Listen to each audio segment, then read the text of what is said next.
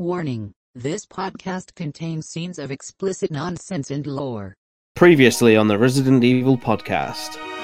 It's beloved for all the right reasons. It can't possibly have that same impact. And then you get to the lab, the island, the lab. It's like, welcome to Nest 3.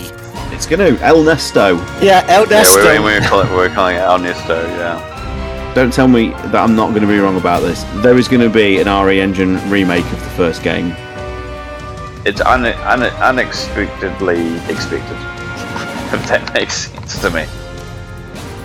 Wesker, my son, I met Miranda 50 years ago, and we talked about mold, Wesker, and he's like, what the fuck you want about? And that's what everyone's like playing the fucking game.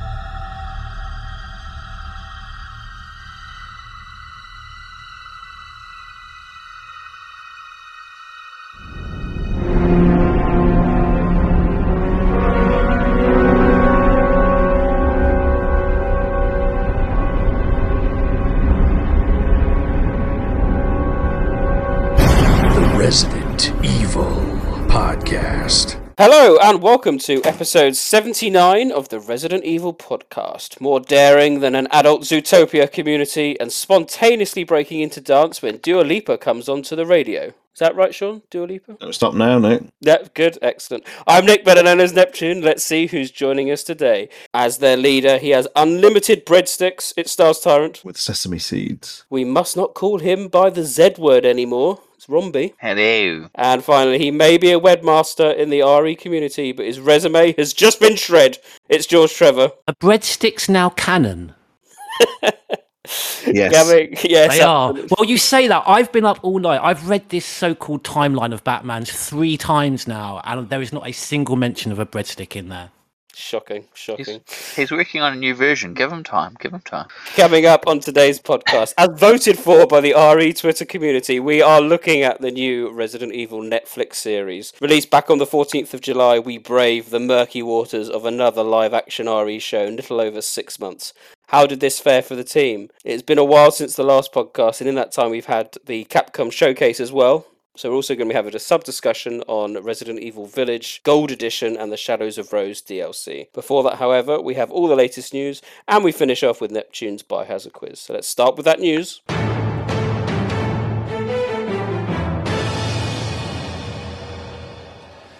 First bit of news, Numbskull Remake 3 statue news. Yes, that's now available to pre-order. £100 this one. Sean, you've mentioned in the past you're not a big fan of the remake Nemesis, and although this one does look particularly impressive. Yeah, it's a shame. I mean, the TyranT statue I've done a video for it on the YouTube, the podcast YouTube. You can check it out. It's a very well produced statue, and it's definitely worth its money. But I would actually say the Nemesis statue, going from the initial screenshots, looks even better, to be honest. And so it probably justifies the slightly additional price they're asking for. But ultimately, what you've got is you're getting really well produced statues for a third of like what Hot Toys are charging for theirs. So if you're interested and if you like this sort of remake designs, get it pre-ordered, get it sorted, because it looks to be a very, very lovingly done bit of memorabilia for people. That's coming out on the 30th of November. So I'm not sure if it's Numbskull, but I think it is. That around the same time they're releasing like a Raccoon City pack as well. I saw of other items. Is that already out over there? Or is that around the same time? And it's like a map of Raccoon City, like and some replica like key cards and so forth from the thing. But unfortunately, it's all branded with the RPD logo with the 1969 date on it. So. No. But I saw them and I was like, oh, it was kind of almost cool for the map. Where can I download the patch and apply it to my merch? I'll see if I can find it and send it to you guys. But yeah, it's like those little gift packs that people put together. They put together brands now where it comes with a bunch of like replica merch from the franchise that you're in. So you can get like tickets to whatever thing that it was in. Like, here's a ticket to Jurassic Park. I want the name. And security passes and stuff. I want the name of the person in Capcom who came up with 1969. I want the name, and I'm going to sit him down and give him a good old talking to.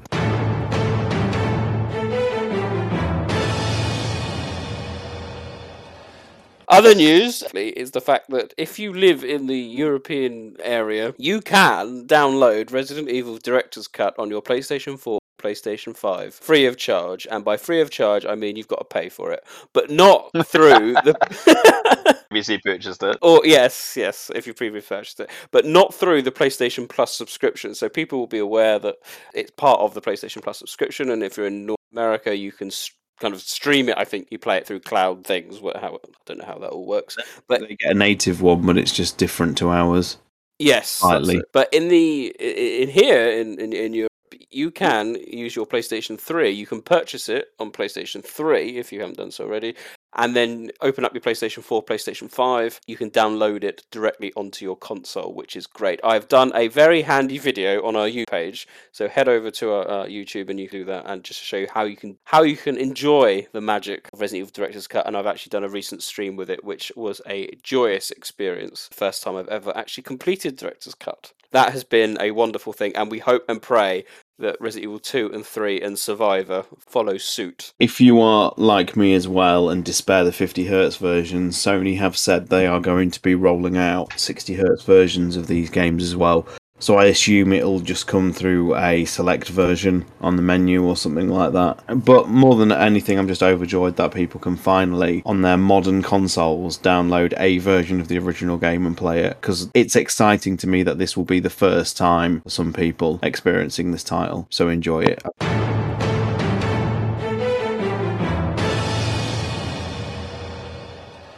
Final bit of news, Infinite Darkness news. Oh yes, we've had 2 cover reveals showing Leon huddled round a computer console with some other characters. There's been a coloured in version for Volume 1, which I think is still due out in September, and then Volume 2 is due out in March. I think I'm getting mixed messages as to exactly when they're coming out, but there does look to be 2 parts to Infinite Darkness. It's carrying on.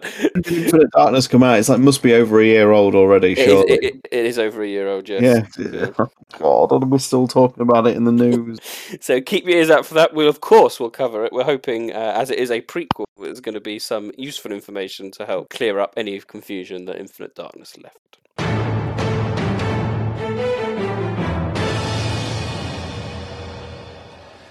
Site news, a little bit of site news. Firstly, as always, we'd like to thank our patrons. So that's Thomas Beach, Jem Mackey, and CMO Smos. Thank you so much for your patronage, and if anyone is interested, you can head over to our Patreon page.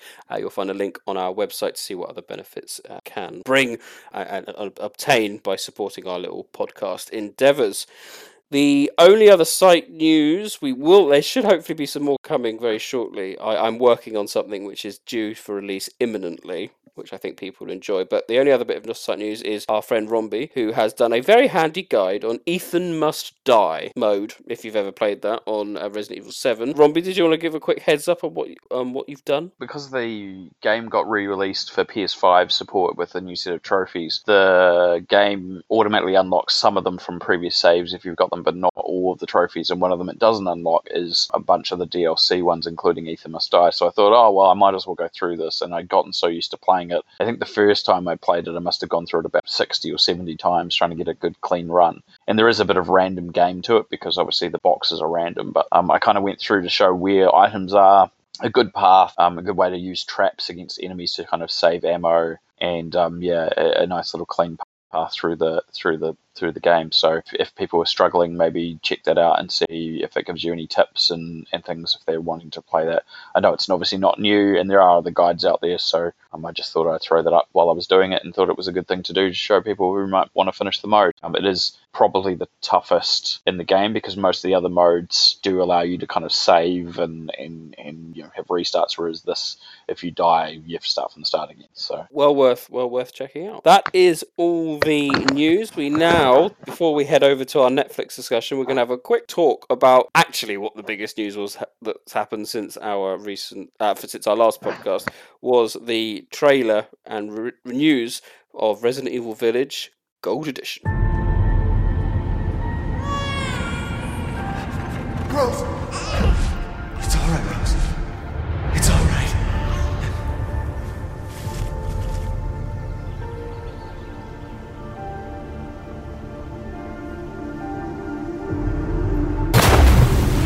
things even Chris doesn't know I can do.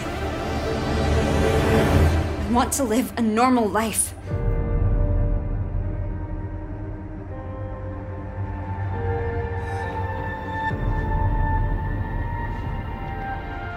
She's near death and ew, something just moved on her hand. Shut up! What is going on?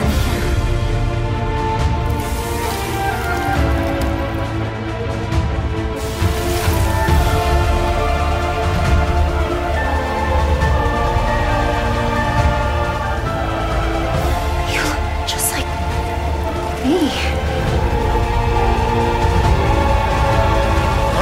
Now we have a new little rabbit to pursue.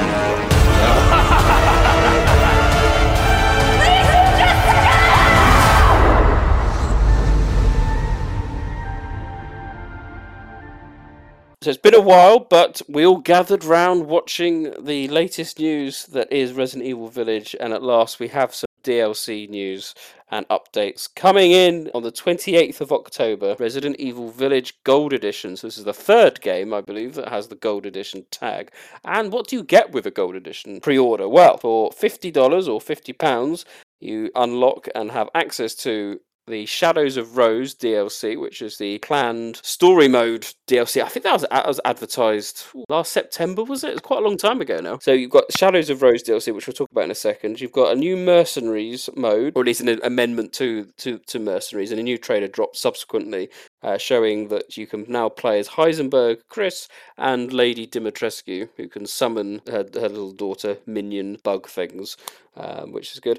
Most importantly, I think there's also a third-person mode that was advertised, so you'll be able to play the entire game in third person. Now, whether this is true third person remains to be seen. We can have a chat about that, and then there's also some additional costumes for Rose as well. So, what do you want to talk about first? I'll jump in with the third person mode. It's going to be really interesting to see, because there's a few times in the game where there's cheats that the game does.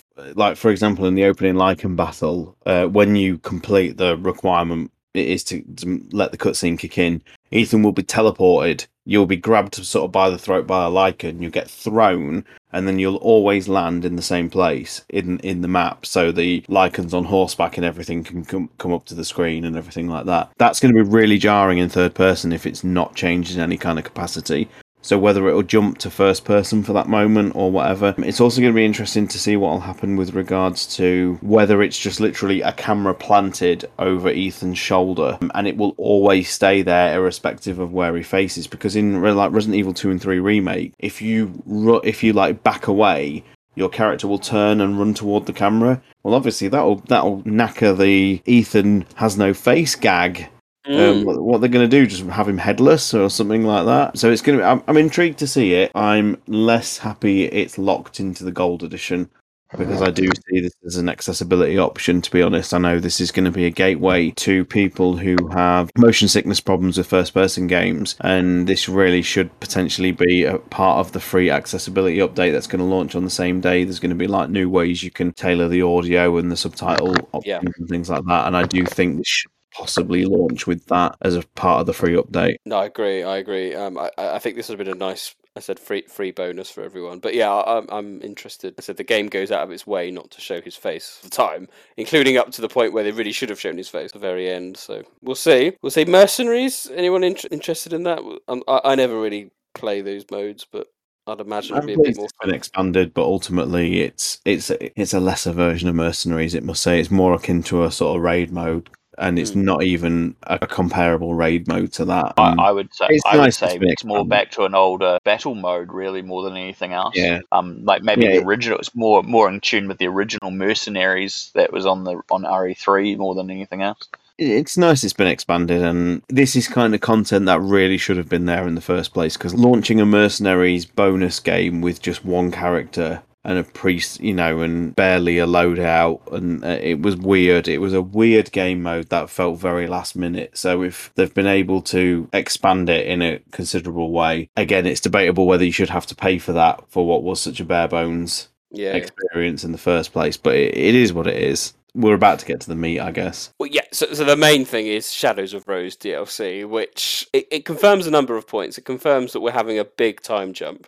So we're shifting up to 2037 when it takes place. So this is when the end of Village, when Rose goes to visit Ethan's grave. It must take place fairly shortly after that. You can infer from the trailer that she breaks into a laboratory of some description. You have a sample of the megamycete, and due to its functioning of being able to store memories and dead people that were absorbed by the fungus, by the megamycete, and the fact that Rose is basically a perfect molded creature, she is subconsciously zapped into its memories. It's a very, very safe way of doing an expansion and bringing back people like Lady Dimitrescu, who I'm sure they're desperate to bring back. But on the flip side, I think, as I said, we can kind of work out what's going to happen, give or take, because the main focal point is that she wants to get rid of these powers. She doesn't like them. And she's been promised by Michael, isn't it? Michael, yeah. Yeah, there is a way of getting rid of them. Who Michael is, we don't know. Could be a long dead resident of the village. It's going to end with her having a nice heart-to-heart with Ethan. I mean, we don't... Absolutely, yeah. And it's going to be fine. And I think from that point, this is something I've always said about Village. It is totally off the barmy, but I actually think Ethan's story is wonderful in Village. I think it's a real high point, and I still maintain it. So I think this is going to complement it quite well. My concern is that this is going to be very, very self-contained to a point where, come Batman's revision of his timeline, it's just going to be Rose enters into a lab and subconsciously absorbed into the megamycete. She loses her powers. The end. Because everything that happens in this, in the subconscious, doesn't happen in real life. Unless there is some exposition somewhere, this is basically Survivor 2 all over again. Yeah, and there's a danger that and I've seen a few people discuss this, and I can't help but disagree, that the DLC is basically just going to be an opening cutscene, and then for what amounts to be just like a battle mode or a Ghost Survivor sort of thing, and then an ending cutscene. Which, you know, and within those opening and endings, there'll be like genuine, decent content, but in terms of like an overall experience, it's going to be very brief. And I really hope it isn't. I hope we've got like another Not a Hero on our hands and things like that. But it's a cheat, isn't it? They do this sort of tantalizing tease of, oh, you know, we've leapt forward in the timeline, and we can potentially see the world as it's going to be in 15 years' time, you know, or however long it is. 18 years, I can't remember the figure. But we're potentially going to see like older version of our characters. But no, what we're going to do is we're going to have Rose enter a hallucinogenic hive mind sort of thing, where we can just depict events as they were, and we don't have to show the world that you maybe want to see. We don't have to show an aging Chris or an aging Jill or anything like that, because it's just all Rose experiencing Ethan's memories or whatever. So you're just getting the same environments all over again. It's you know, it feels a bit of a cheat. Yeah. I don't really know what anyone was expecting from the Village DLC, but I'm almost certain to say it wasn't this. So in that, I kind of respect the boldness of using Rose as the main character and stuff like that. I think that's kind of neat and should be commended, because they could have very easily just done, you know, a Lady D DLC or whatever. Yeah, I still thought they were going to go down the Elena route. Yeah, it would have been nice. I'd have loved to have seen a restoration of that lost villager content. But before bringing in Rob, the only point that I'm mildly interested in, because I wrote it for the website, was the talk about the Duke. So he was always rumoured or depicted as being like the fifth Lord, and he's absolutely massive. I think there's some pictures of him in terms of his size next to Ethan. He's absolutely gigantic, so he's clearly infected with the megamycete, with the Kadu, or whatever you want to call it. And he's back in Shadows of Rose. So whether he is dead already, and you know, as part of that, or he's got some type of control or manipulation over the megamycete, that's the only thing I'm quite interested in, to see if there's that, because that could add to the lore. You know, just to expand upon the very limitation of Rose. Rose did this brilliant, because none of the enemies are canon. You know, we're not going to be expanding upon how the megamycete works, other than, you know, in terms of like the creatures. You know, it's got zombies in it, but you know, they're not real. You know, they're not real. So, Rob, what are your thoughts of Shadows of Rose? I guess you guys have mostly covered what my thoughts were. I'm intrigued to see what they do with the idea, but I suspect that, yeah, much like you're saying, it may not really amount to much in a long-term narrative sense. But I mean, realistically, the DLCs that they put out for these sometimes is also Sean alluded to. You never know what to expect because, like, yeah, Not a Hero ended up being. I mean, it was obviously retooled, but it became quite an interesting piece of DLC. I'm not super excited, but I'm not unexcited about it as well. I think I'm just mildly curious to see where it goes, and obviously I will pick up the DLC or the gold edition. But yeah, I'm not. I can't. I'm kind of sitting on the fence, really. Anyone think there's going to be anything else? A surprise announcement? Surprise mode? No. No, I think they've announced everything that they need to. Now they've announced also this free update for the main game for it. You know, I think there's a clear opportunity to have actually quite a good separate ways style with Chris. You know, you could have done quite a lot up to the point where, you know, they meet Ethan in Moreau's Lake, and then beyond. Alas, we can't all get what we want sometimes, but there we go. So That's right, Nick. How dare you demand this? I demand, yes. So that's coming out on 28th of October. We'll obviously be doing our review of Gold Edition when it comes out. We're bringing you our thoughts on that. And then I suppose, you know, there'll be a good opportunity to kind of look at the overall impact of Village, where it sits in the kind of franchise. Bringing that, just because I suspect, based on what we've discussed today anyway, that the DLC is going to be quite self-contained, so it's not going to have major consequences unlike, say, Not a Hero and End of Zone, which did bring a lot more to the table. So we'll have a nice, good discussion on Gold Edition going forward. So that brings our sub-discussion to an end. We now turn our attention to why you're all here, of course, to listen to our thoughts on Resident Evil on Netflix. Introducing Joy. Joy can be a miracle pill.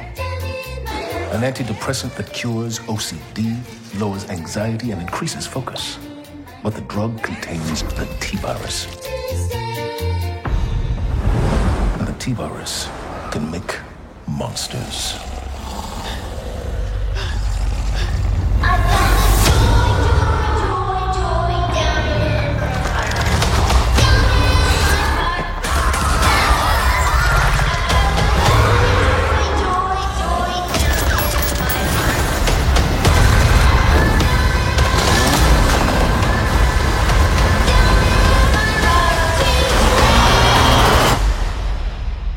So we know what goes on the warning label, right?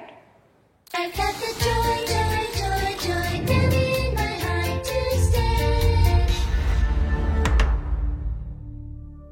Right, welcome one and all, Resident Evil Netflix. It's been in production for a while. It's been released to the world, a gluttony of 8 episodes, nearly an hour apiece, showcasing the world of Billy and Jade Wesker, Albert Wesker clones, Evelyn Marcus, and you, Umbrella, in the future, 2 time zones. There's so much going on. Where to begin? Let's start with some initial overall thoughts. Rombie, I want to start with you as our kind of someone who's more attuned to the movie industry and the production side of things. How did you feel Resident Evil translated into its Netflix production? I think for me it's a very mixed bag. There's some stuff in there that I was like, oh, this is really cool, and then there's a lot of things where I'm just like, what were they thinking? I think consistently I question some of internal narrative decisions and production decisions. Writing was a lot of what I would class, and this is kind of a thing of them kind of spending a lot of time with dialogue where showing it would have been a lot easier or more interesting. And I think the run times of the episodes were perhaps a tad too long. Rather than an hour, they should have been about 40 minutes max. I think the cast was good. I think they just were quite often given some very ropey dialogue that was quite verbose, and I think the visual effects were reasonably pretty good across the board, barring a couple of little things. And I expect that of most productions these days, that you're not going to have flawless CG everywhere because of all the issues that the industry faces. And generally, though, I kind of found it a bit of a slog by the end to get through. It was tough by the end. I didn't find an interest in it, and I think part of that was maybe the jumping back and forth narratively, kind of reveals that were supposed to be seemingly shocking on one level, but then because you hadn't quite set them up in the other narrative, they weren't as shocking as they should be. And And so across the board, it was I found it a difficult watch, and I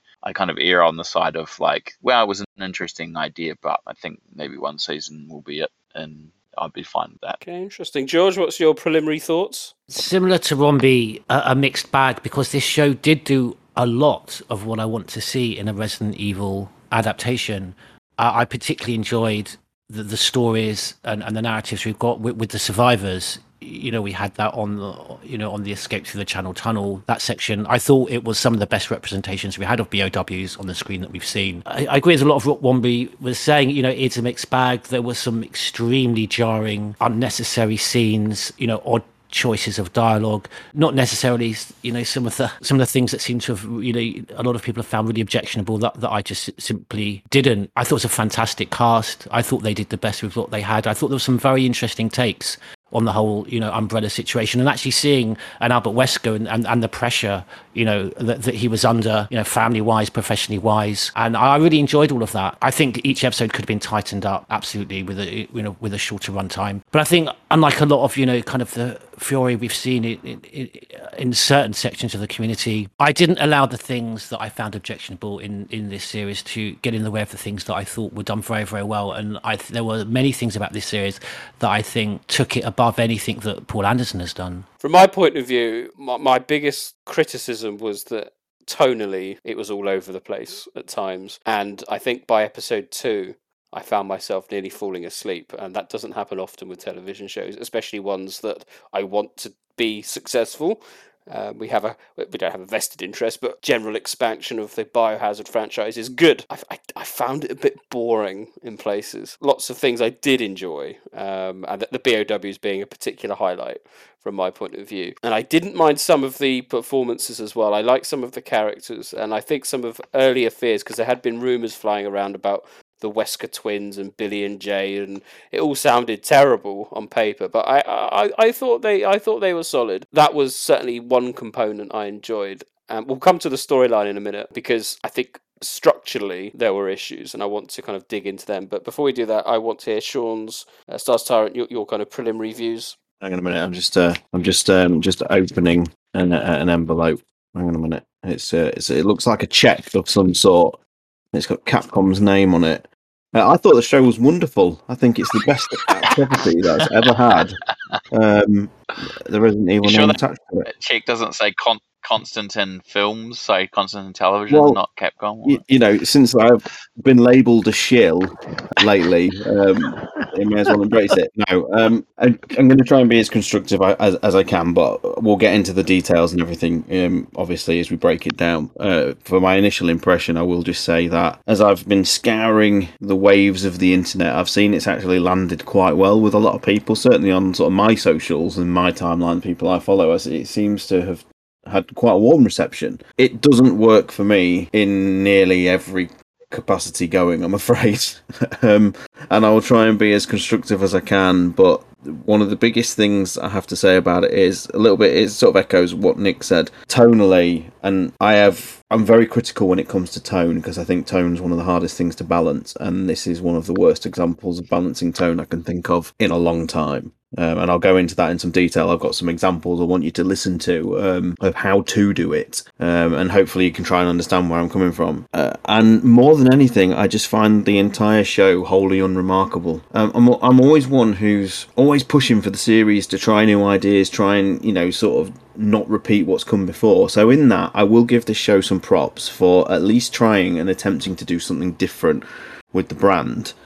You know, I think that is commendable and that is something to be celebrated. However, this is not it for me in really any capacity. I found myself not only finding it a chore to get through, like by the time I was sort of 3 or 4 episodes into it, I just thought this is hard work. The main thing I was constantly asking myself as I was being literally, you know, bludgeoned by the tonal whiplash, I just constantly asked myself, and I still don't have an answer, who actually is this made for?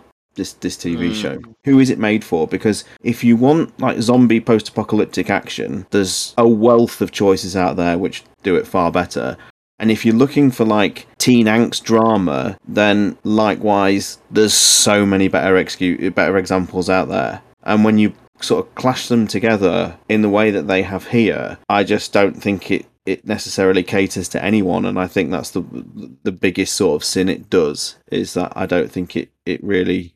I say this as I've started off with the caveat that I see it's been received quite warmly by a lot of people. So what do I know? It doesn't work for me, and I'm going to get into the tone shortly. I'm going to say the same thing. It was some of those things that I didn't want to bring up in the opening, but it is a question that I wanted to bring up later on, which is really, what is the point of the series? Like, who's it appealing to? Why? And where did the thought process come to this version of what the show is? So I'd be very interested to see what everyone thinks about that later on. Can I quickly add, because that kind of goes to something I wanted to mention in the intro about the two timelines, because I think, like we have in the more recent games, that, look at Village and you've kind of got a multitude of kind of gameplay types and genres, survival horror, and House of Benevento, then they've got the Heisenberg stuff, and maybe this is what the show is trying to do in making it maybe for a more broader audience, because you've got, I enjoy the two timelines. We've seen it in Witcher and Westworld, and I really do enjoy that when you've almost got a puzzle box in trying to link the two timelines together.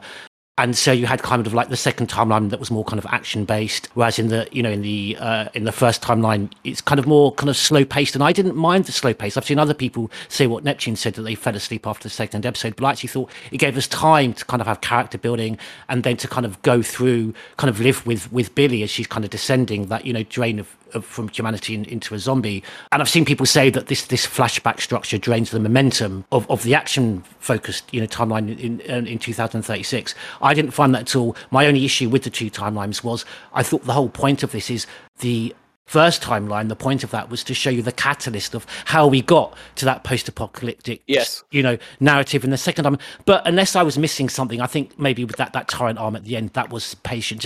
But we didn't actually, did it? It was very muddled in terms of what actually, did you agree, in terms of what actually was the catalyst for the outbreak? We don't know. You could assume, if it only ends with one series, you can assume that the explosion possibly caused the leak. Who knows? But no, the actual outbreak, so to speak, was never categorically defined. It's an interesting segue. So the first kind of thing I wanted to talk about was the storyline. So as you've mentioned there, G2, we've got two timelines going on. We've got 2022 in New Raccoon City, and then we've got 2036, which starts off in London, but so we're kind of like Northern Europe, part of the world, where I think they say 100 million people left, I think, in the world by 2036. But otherwise, we've got another kind of Resident Evil extinction that's going on, and that kind of survival. I do wonder why they did the two timelines when, as you say, we didn't get that. It didn't wrap itself up.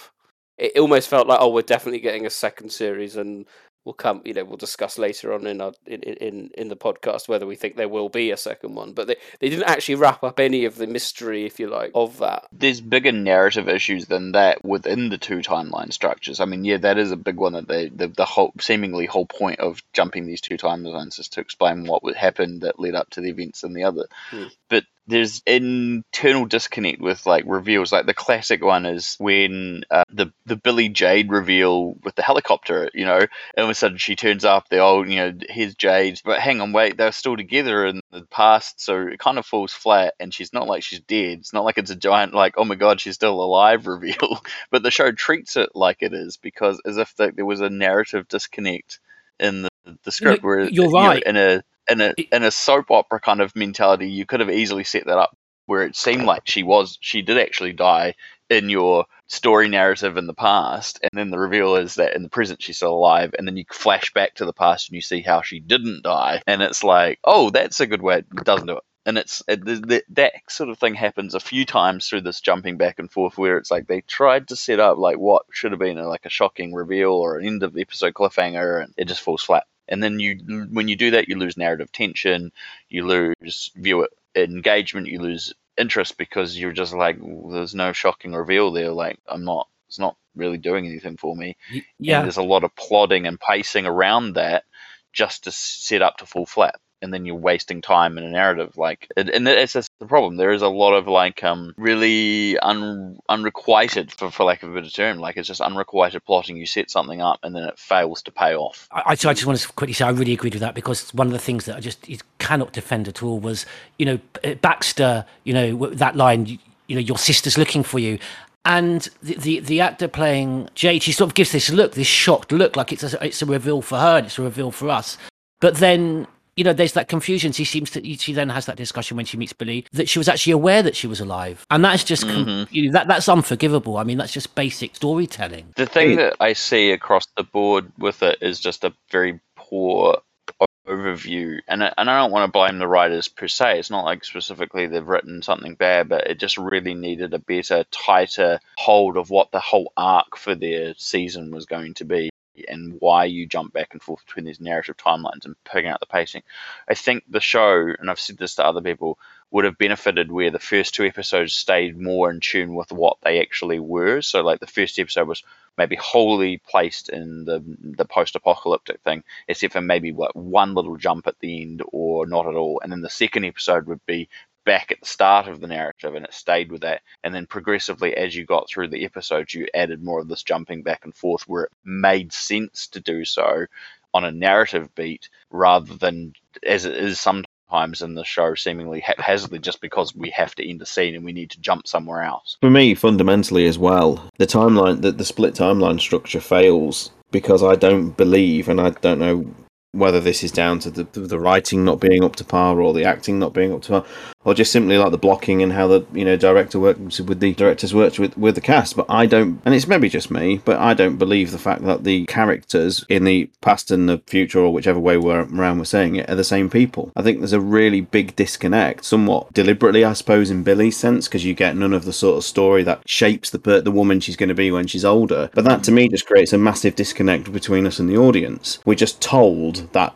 Billy is this person now, but because of that, because there's been this massive gap, I don't feel she's the same character. And that's kind of when your narrative is jumping between like 2 timelines, if that fundamentally breaks down straight away, then you're having to sort of tell your brain that this is how it's supposed to be, and you're not really sort of sitting in and enjoying it and absorbing it as much as you should be, because you've got this kind of this whiplash, and by not explaining how Billy became a villain, it's like a massive heel turn that I don't think. It reminded me, funnily enough, of the jump between Star Wars Episode 1 to Episode 2, when we had to basically re-establish our connection with a new Anakin actor, but that it may as well have just been, starting with Episode 2, the prequel trilogy. It kind of makes Jake Lloyd's work kind of moot, and I feel the same way a little bit about the actors in this. I think we're having to try and learn 2 versions of this character in a show that I don't think has cleverly woven it enough into its narrative to sell it. Well, I was about to say this is the thing that you've got, is that we don't have that connect. We don't know very much about the time between those 2 events, and the show doesn't go in its way to kind of explain a lot of that, because not only it's the stuff that obviously they were, I guess, setting up for another season. You've got what happened with Billy and Jade. Like, Billy has a daughter with someone, but not the person who she's talking to, because he's the stepdad. And we're like, so this has clearly got a narrative here. And is it that were they trying to originally set it up that it was the guy who's in the school? Oh wait, no, he dies. So clearly it's not, but I didn't think early on it was ever going to be him anyway, because there's going to be an apocalypse, so the chances of him dying were pretty high anyway, even if he hadn't been shot in the face. And the same thing with Jade as well. It's like there's that disconnect between trying to figure out how, so it goes a little bit crazy because of this virus and occasionally goes off the rails and punches people and stuff. That's a big jump between that and maniacal supervillain literally puppeteering the bad guys and creating this entire mess almost out of vengeance. I'm with you, Sean, 100%. There just isn't a connection between these versions. There could be. You could write it and make it feel easier, but there isn't, and they squander any chances to do so. Well, it's a shame, because they took the time, and that's one of the things perhaps that I enjoyed where other people felt the pace was too slow, because obviously I want to feel the empathy for these characters, and I enjoyed the fact that we got backstories and we got build up and we saw relationships building and we saw relationships under pressure. So they took the time to build that up. Particularly, I was enjoying seeing the relationship between Billy and Jade. But then, as you say, there was no reward for that. We didn't actually get to, that we weren't fulfilled. We didn't get to see that. Obviously, they're setting that up for a second season. But there's no point setting that up for a second season if our interest is already lost because the first season is so unsatisfying. And they definitely set up questions that they then failed to answer. I think a point both of you have raised about the structure there and the characterizations. You could argue that it's the other way around. So in 2022, you've got Billy being quite determined to find out what's going on with Umbrella. She sees the rabbits, follow the white rabbit, whatever, and is determined to find out, the mysteries of Umbrella, where Jay's like, whatever, leave it alone, new life, let's new start. And then you've kind of got this role reversal in 2032, or whatever, 2036, with Jade being the determined one. And then when they do find out that stuff's going on, and they run back to the house, and we have that very long episode of Finders Keepers, Jade's like, Billy goes, all right, well, yes, clearly there's something going on, but don't worry about it. And then Jade's suddenly like, no, we've got to do something. It's very odd, big shift all over the place, and as Sean says, you've kind of got to mentally prepare yourself for, this is what's going to happen. And as I said, as George says, I think there was plans. There clearly was plans for more things to flesh this out more seasons, and that could be the downfall of this. But I mean, just kind of going back to the overall storyline. We can talk about the canon later, but but this is 2022. The games are its backstory, okay, and we're in New Raccoon City. Umbrella are still around, and I think that's made quite abundantly clear that it's the same Umbrella that is mentioned. We've got now it's run by Evelyn Marcus, who I thought was actually a really cool character, but we'll come to that. Paula Nunes was fantastic. I just think that, yeah, she was, yeah, absolutely. So it's kind of ran by her, or I don't know. At times, it's kind of implied that there are other people higher up. I think as well. It's almost like this Umbrella is this almost like a Skynet type organization. I think Anyway, and and they're looking to rebuild their relationship and I want to come PR. back to that, Nick. I really do want to come back to that. Okay, yeah, absolutely. So. Yeah. They're trying to rebuild their PR, and they're riding everything on Joy, this new wonder drug that basically cures anxiety and depression and makes everyone quite happy. And we saw the effects of that in Evelyn's wife. Basically makes them a zombie. The only time the Z word is used. Yeah, which is quite amusing. But and that's the kind of premise, isn't it? Of I just heard someone just sigh. That was me. I'm just knew that the writers were like, I'm just going to jump out of this for a second. Is that too on the nose? Writers, when they were writing that, no, it wasn't that there was two on the nose. They were like, it's going to be real funny when we actually use the Z word, but it's only going to be for this one character because they're actually acting like a zombie, but the zombies that we have aren't zombies, they're zeros. It's so funny.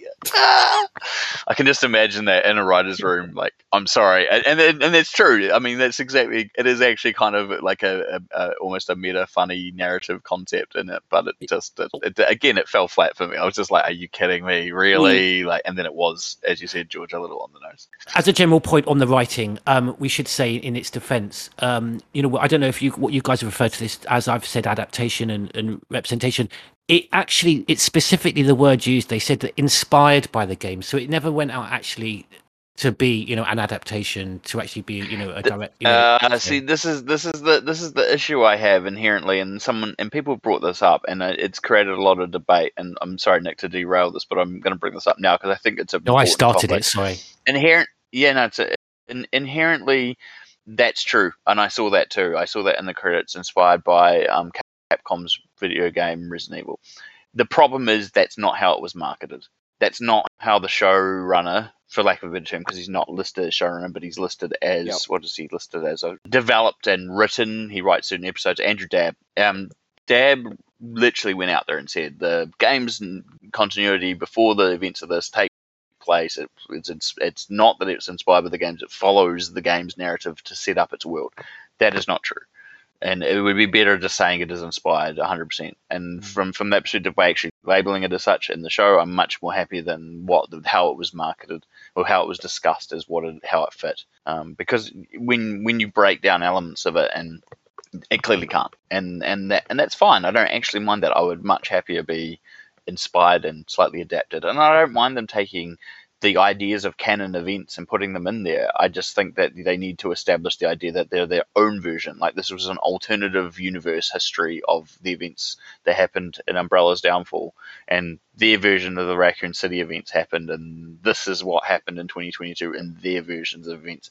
And it would be much more sensible to just market it as that, saying this is our take on the timeline of the franchise. I agree, and we'll probably touch on it a bit later on. Yeah, there's more to that. Sorry to bring that up early, Nick. That's but fine. George just set me off after I sighed about zombies.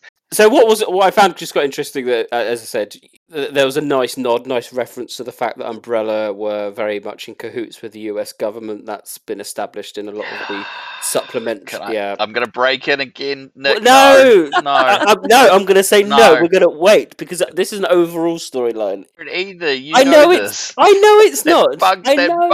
That bugged the shit out of me. I was like, no, you've been a pharmaceutical company before. Stop it. This show's broken the podcast. That really bugged me. That really bugged me. That did. I know. But anyway, they've been working with the US government. Anyway, clearly the Raccoon City incident and what was going on in Tijuana in Mexico was being hushed and covered up. And they were pushing this Joy drug, which oddly contained the T virus.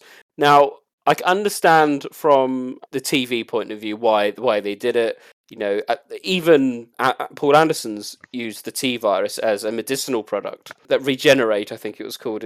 The really cool marketing they did for it with the dogs and some side effects may occur, and then the fake commercial, the fake commercial. That was really cool. So they've obviously taken that route as well. And although it's in a very micro dosage version of the T virus, that's the premise. And you can put a couple of things together and work out, well, obviously they've got samples of the T virus, and that's what eventually leaks. I just wonder whether, given everything that's happened, that was enough of a hook, and I wondered whether you thought, from a storyline point of view, making the T virus a medicinal product, in light of the fact that they were covering up what happened in Tijuana and obviously old Raccoon City, do you think that was sensible? Do you think that was enough for new people to watch and go, okay, I get it, it's got something in it? But then there's not a lot of information about what the T virus does, I suppose. Again, you have to kind of look at the 2036. Actually, a lot of the time you're looking at this and it's slightly jarring because you're thinking, this is absolutely, ridiculous. I mean, why are you returning to the source of your previous catastrophe?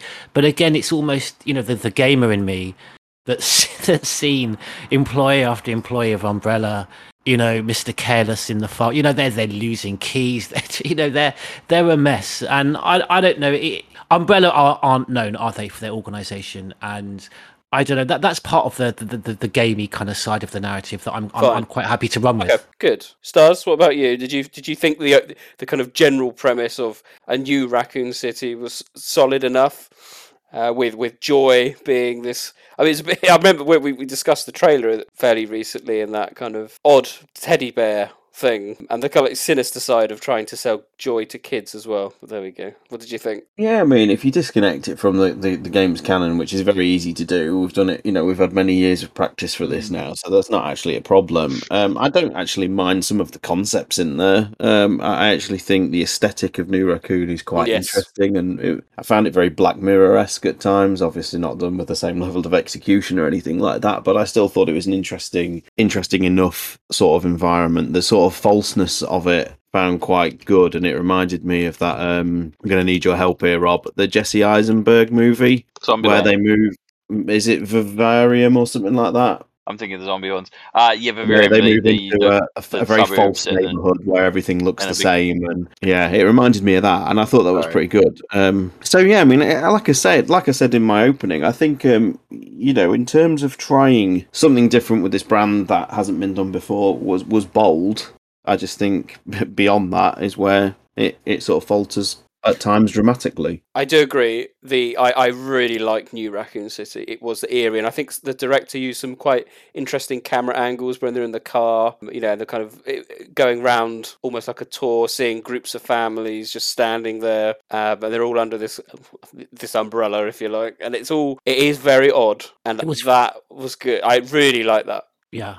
No, I enjoyed that. It was very much, I won't go too much about it because I don't think it's a show too many people have seen, but it was very much like if you guys have seen Severance. I don't know if you're the Ben Stiller show where your memories between your work and your outside life are severed. So your working self is not aware of what you do when you're outside of work. And the neighbourhoods with which the employees live in are very much that kind of sterile corporate looking building. And it gives a real, this is what I liked about the setup of Umbrella in this series. It's, Umbrella shadows cast, over all of its employees and not just in the corporate life, but, the outside life as well. You've got the CCTV surveillance, not just within the Umbrella facility, but, in everyone's houses. Mm-hmm. Umbrella's influence is extending, so I enjoyed that. I struggled with, and this is where I thought I found it a bit dull. And this is where absolutely what Sean said in his introduction, it wasn't really, I'm not sure who this was tailored towards.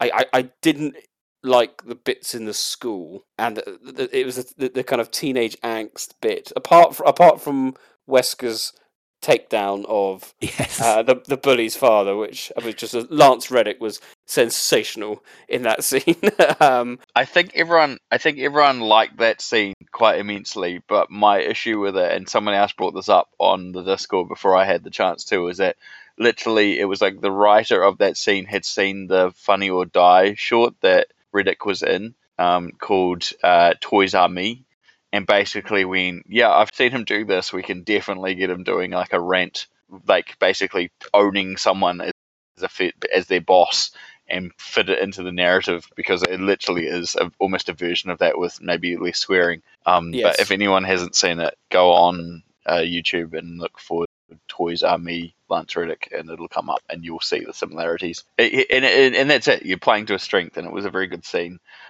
where basically, future Pornhub employee gets absolutely ripped to shreds by him. I thought it was the first time we saw proper Albert Wesker. Yes, that's what Up to that point, he was very much, on the kind of research side of things. That was the first time you kind of saw that, okay, there's something underneath. But this was very much marketed as well as a kind of like teenage coming of age, teenage angst. We've got Billy the vegan, very modern and all that, and trying to take on the establishment of these big corporations. I said I struggled with the school bits. I felt they dragged on more than anything else.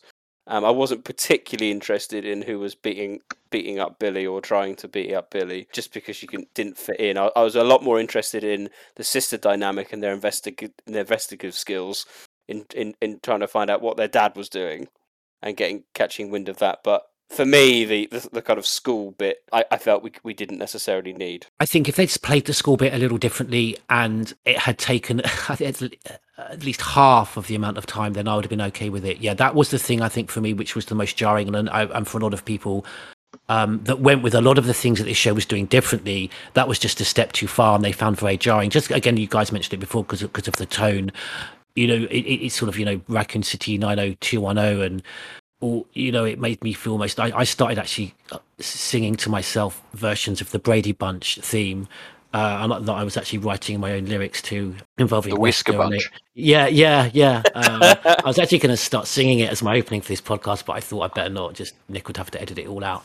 Yeah, no, and I'm really... That just hit a crescendo of almost finding it nauseating when you had the whole skateboard scene. But it's a shame because I was running with that narrative and also with the time that they were allowing for that relationship to develop and for us to see it on the screen. I had invested in that and I was happy to give it my time. But yeah, just the tone and the level. I think it was when I was enjoying the first two episodes, and I think it was almost like when like when Eve gives Adam the apple and he just suddenly wakes up and they realise they're naked and they suddenly realise what they're doing. And when the bully shoved the sandwich, the burrito into Billy's face, and I just kind of jumped up and thought, hold on a minute, because I was enjoying almost everything up to that point, and I just suddenly thought, George, what the fuck? Look what you're watching. There are examples in media where you can expertly balance like teen angst with a horror setting or using it as laden with metaphor.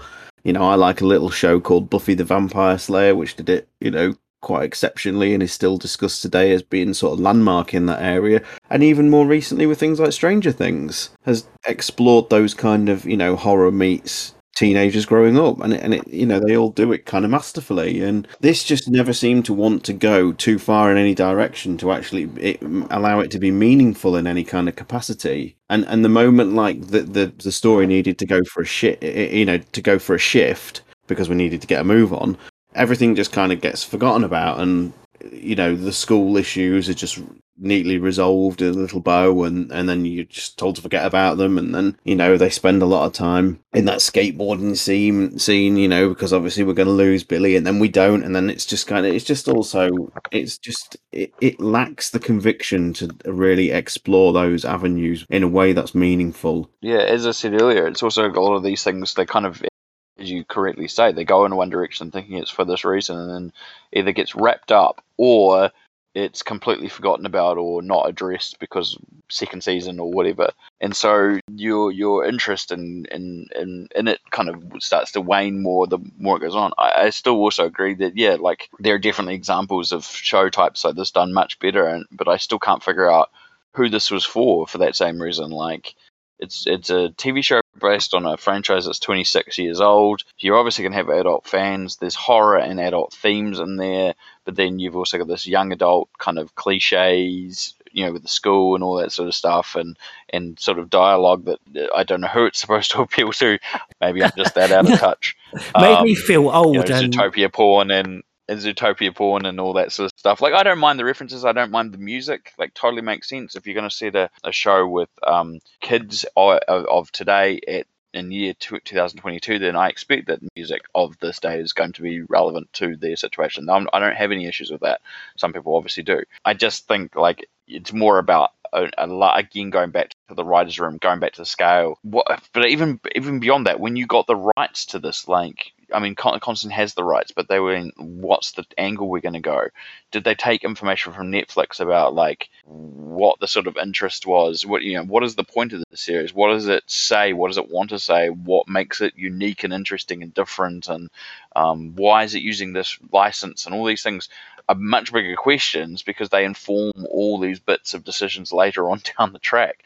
And I feel that's probably the biggest crime. I don't feel like anyone ever took a step back and went, is this the right angle we need to take? I have a quick question. So I just have a very quick question for the panel and for our Discord community, maybe. Am I the only one of us here who had to Google what Zootopia porn actually was? I mean, I presumed it had something to relate to...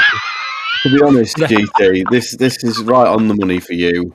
For me personally, I'm going to admit to saying, hang on. I For knew me what Pornhub personally, was. it was self-explanatory, and I didn't need to look it up. I'm a 45-year-old man who literally did not know what Zootopia porn was. George, do you know Rule 34 of the internet?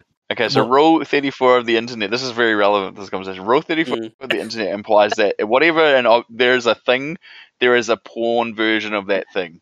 So there's Resident Evil porn, there is Utopia porn, there is, so that's what Rule 34 is. So that's essentially what it's referring to. One thing also seriously, need to research it. I hope your findings were excellent. Can I give George?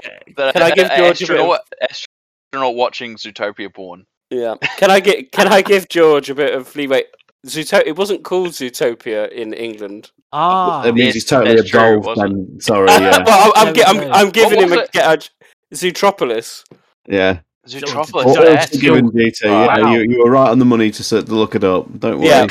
I'm giving you that get out of jail free card there, George. You owe me.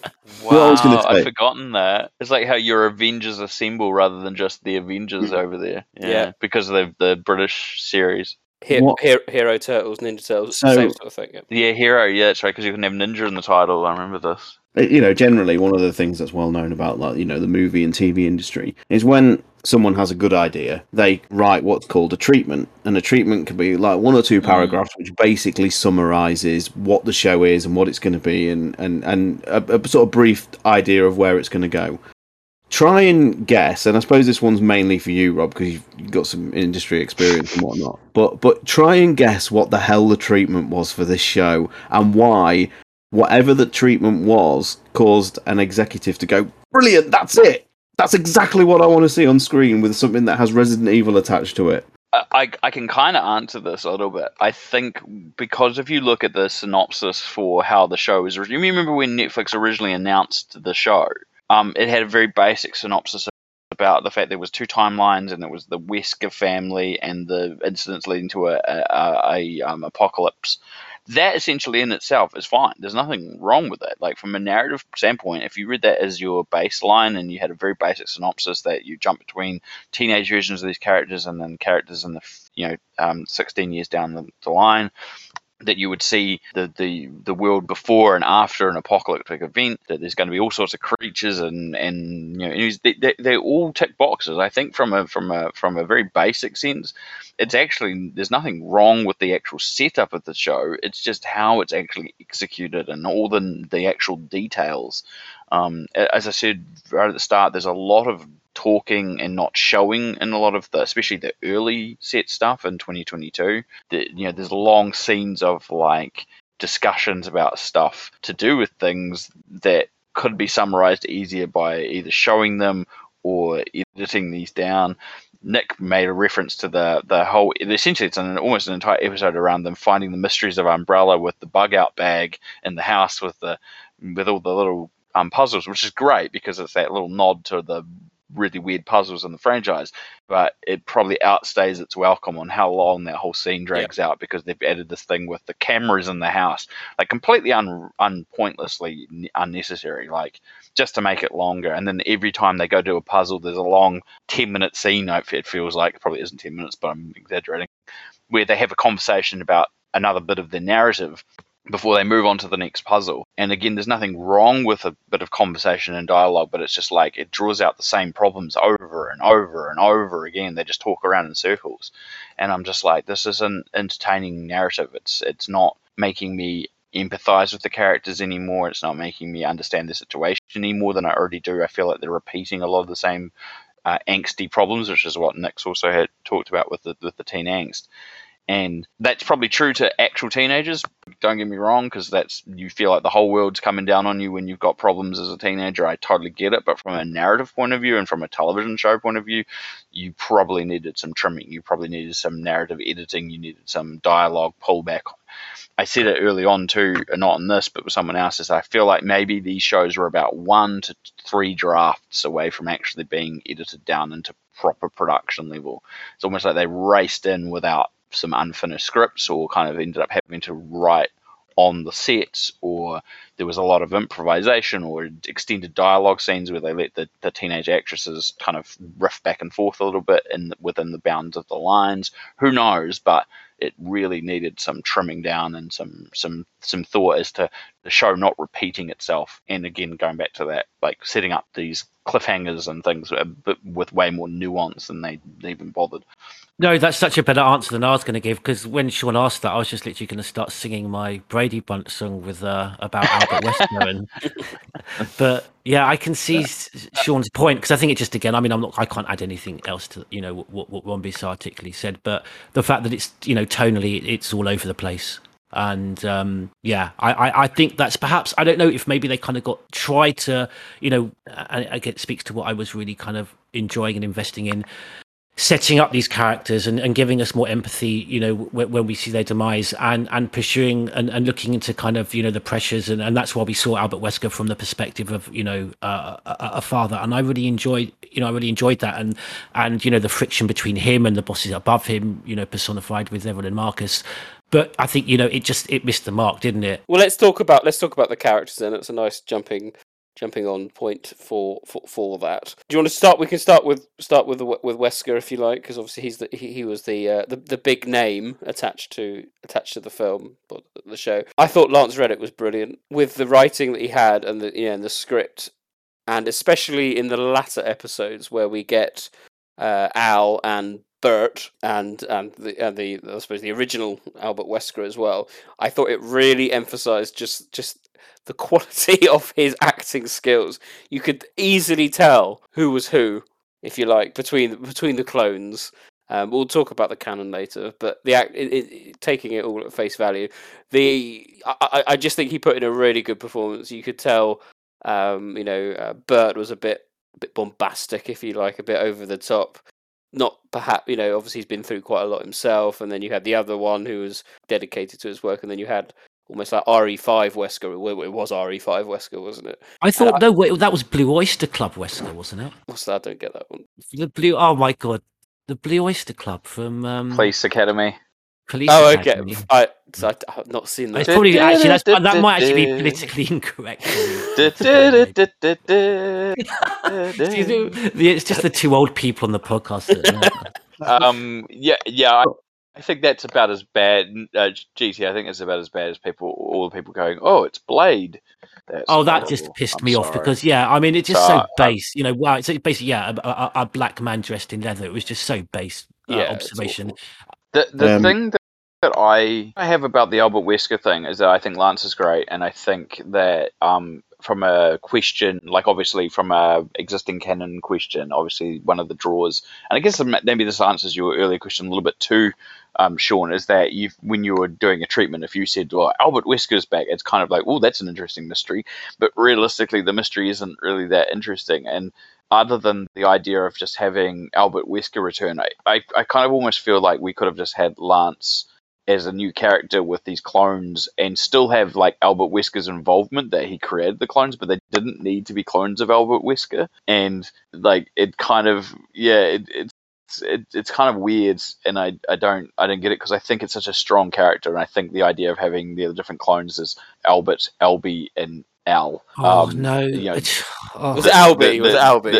Albie, yeah, is fine, but you need to have like it's almost like this is just a justification. Like we're going to have Wesker and he's going to clone himself because he needs to do research. Okay, cool. That's not actually a bad idea. I think that's actually quite a cool idea. But realistically, it would have been more interesting if you just made some clone of some researcher that was good enough for him. That would have been a different character that Riddick could have played, and it would have been fine. Because the mystery doesn't really have much of a mystery to it. We're just like, well, we know he's dead. And they make this very clear in the show that he did die exactly as we saw in Resident Evil 5 in the show's continuity. So why bother? Like, he could have been a new character, which would have been, I think, far more interesting. But whatever. That's a point, of course. And of course, in the games, he's an international terrorist, world-renowned international terrorist. You're right.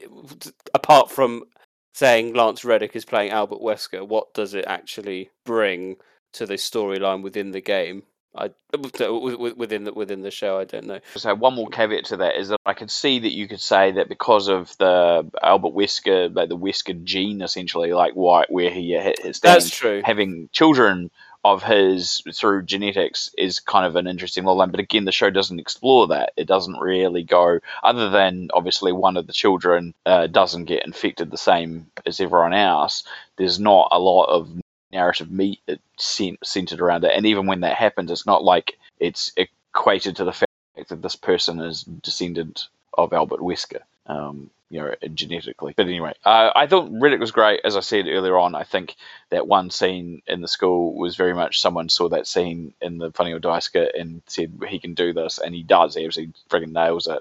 And I think the individual characters he creates between the clones is absolutely brilliant. I thought they were all believable as different individuals, all from the same person, and I think that was really good. And I think it's interesting seeing the dynamics between him and his daughters, how he's like an overbearing father who spends far too much time on his work, but he clearly does actually care, and you see this both through the way he reacts to them, and even when they don't trust him for justifiable reasons, he's still trying to do his best for his kids, which I think is a very good narrative structure, and I think there's a lot more to reach out of that perhaps the writing didn't. But yeah, I thought he was a good choice. I enjoyed it. He was one of the highlights for me. So he certainly lends the show some much needed star quality, but I can't say this is amongst his best work at all. I mean, like, you know, he's prolific. You know, I think people aren't aware he like when he was in The Wire, he was in that show more than any other actor and things like that. And I would just love to know what it was, because I don't, you know, he's not dry on work. You know, he's still very prolific, and he's going to be in John Wick 4 next year. You know, in a fairly big role, his biggest role yet in the franchise. Apparently, I just would love to know what it was that attracted him to this project, because although he stands out, the material he's given isn't anywhere near enough for him to be able to really show what he is capable of as an actor, because he is exceptional. Maybe it was just the sort of prospect of playing multiple characters, of, you know, multiple versions of himself, and if that's the case, then I've got a Marvel Cinematic Universe that's just about going into multiverse shenanigans. I would love to see him in doing that kind of role. But in terms of this, yeah, I'd love to. You know, I must maybe scour some interviews if he's talked about like what it was that attracted him to the project, because you know, it must have been good to make him want to sign up and spend months of his life in South Africa filming and things like that. You know, it's a specific commitment. He is by and far the best thing in the show. With regards to the character of Wesker, I'm kind of indifferent, because it is just kind of Wesker in name only, it must be said. I don't really feel he exhibits the character traits that are in the series, but that's fine, because it's doing something different with it, so I'm not going to be overly critical in that sense. But just in the way that it unfortunately kind of makes it Wesker in name only. We know it's Albert Wesker basically because we're told it's Albert Wesker, not because it feels like the Wesker in the games. I don't think at any point he feels like he's literally just walked off one of the video games and come into this show. It's an entirely fresh take on the character, and that's fine, because that's what the show was going for. I would say, though, of course, that we don't see a lot of Wesker as a researcher in the games, at least, you know, outside of files and a couple of scenes from Zero. You know, there's a lot of time, isn't there, from like the 70s up to the 90s, a good 20-year window where he's researching. A very good point. Yeah, very good point. So we see, obviously, you know, he's quite happy to pick up a gun and shoot James Marcus, but interesting that was never brought up. But anyway, for me, I actually thought one of the standout characters was Evelyn Marcus. I thought she was brilliant. I enjoyed every scene she was in. I thought her character was so ridiculously over the top. It suited Resident Evil to a T. I thought she was one of the most authentic Resident Evil attributes to the project, which is odd because she's the most stupidest thing. But it was wonderfully comforting, because all the Resident Evil villains are stupid and over the top. That's why we love it. We love these large corporations with people running it who don't really know what they're doing, and they're just playing God and, you know, mixing who knows what with who knows what. And I just thought she was wonderfully unhinged. And Paula Nunez just absolutely nailed it with it. Really, she could turn on a sixpence, and turn on a dime. Sorry for American listeners. And I thought she was brilliant up to, and you know what I'm going to say, up to that ridiculous scene in the future with the music and the dance, and I thought, what the hell is this? And yeah, I nearly bailed at that point, but we were at the end, so anyway. But apart from that, I thought she was really good, and I really enjoyed her controlling relationship over her wife and her son as well. I thought that part was actually probably one of the better kind of family dynamics that we saw in the show. Oh, can I add quickly my thoughts on Wesker? Oh, sorry. I'll be brief. No, just that, you know, people have quite rightly pointed out, you know, it was like a vehicle to sort of showcase, you know, Lance's range. You know, Nick, I think you mentioned it, because I love to see the narrative of Wesker from, you know, from the 70s and 80s, from the, you know, Wesker's report to as a scientist, and I really enjoyed that. And I think that there was enough, and Lance could have done more than enough with this to take this in the direction of the Wesker that we do know from the video games, and start to see as the pressure develops and the friction between him and Evelyn develops, to kind of seeing him kind of, you know, go, you know, for his character to develop that way. And I really thoroughly would have enjoyed, you know, I don't like to see the whole histrionics that we get in the kind of cartoon character Wesker from Resident Evil 5. I could almost have just about run with the clone thing, but it just got it. I mean, I had to almost turn away from the screen. You know, this kind of Albert Wesker, but one with a beard. Got your it was like just did like almost like Smurf versions of Wesker. It was like it. Oh, and Bert as well. And again, like you said, what is this show trying to do when it invest time in character building? And then I think, was it when Bert was shot in the head and he almost did that comical like duh, with his eyes, and I just almost had to turn away. But you're quite right to point out that that he was one of the highlights of the show, Lance. And you liked Evelyn as well. Oh yeah, just briefly on Evelyn, I thought she was absolutely fantastic. I like obviously the link to the narrative. I thought again it was a way to see the ways that Umbrella and the pressure of working for Umbrella, develops, and we kind of these characters are more than one dimensional. And yeah, I thought she was fantastic. She kind of almost owned every scene that she was in, except for the ones with Lance where her and him played off. It's just absolutely fantastic. But yeah, but it's not just obviously that the dancing was absolutely preposterous, and I don't know what they were trying to do. These almost, I don't know, is it like trying to be kind of like postmodernist with these references to SpongeBob and a lot of the lines that they gave to Baxter. Again, I could just about go with that. There's almost a slight realism to that because literally people do kind of resort to dark humor and humor in some of the worst moments in real life, and kind of almost gives a slight realism to it rather than just people running around without kind of recognizing the ridiculousness in what's going on around them.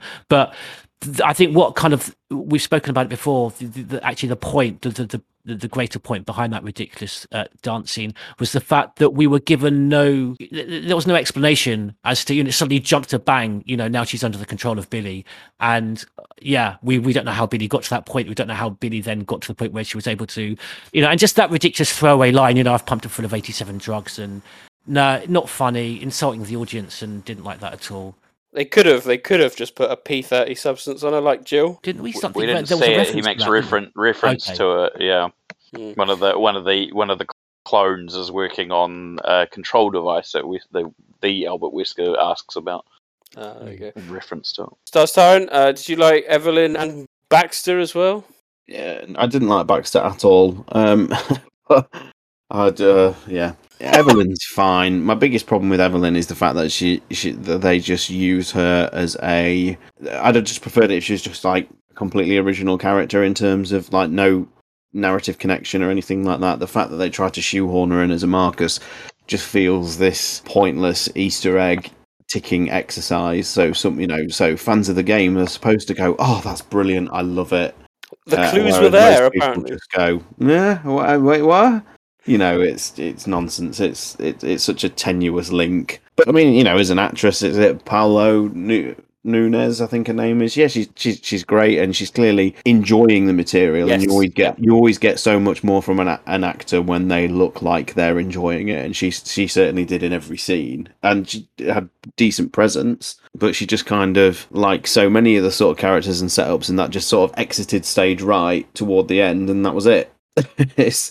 Rombie, what did you think of the kind of... These were two Umbrella personnel outside of Wesker.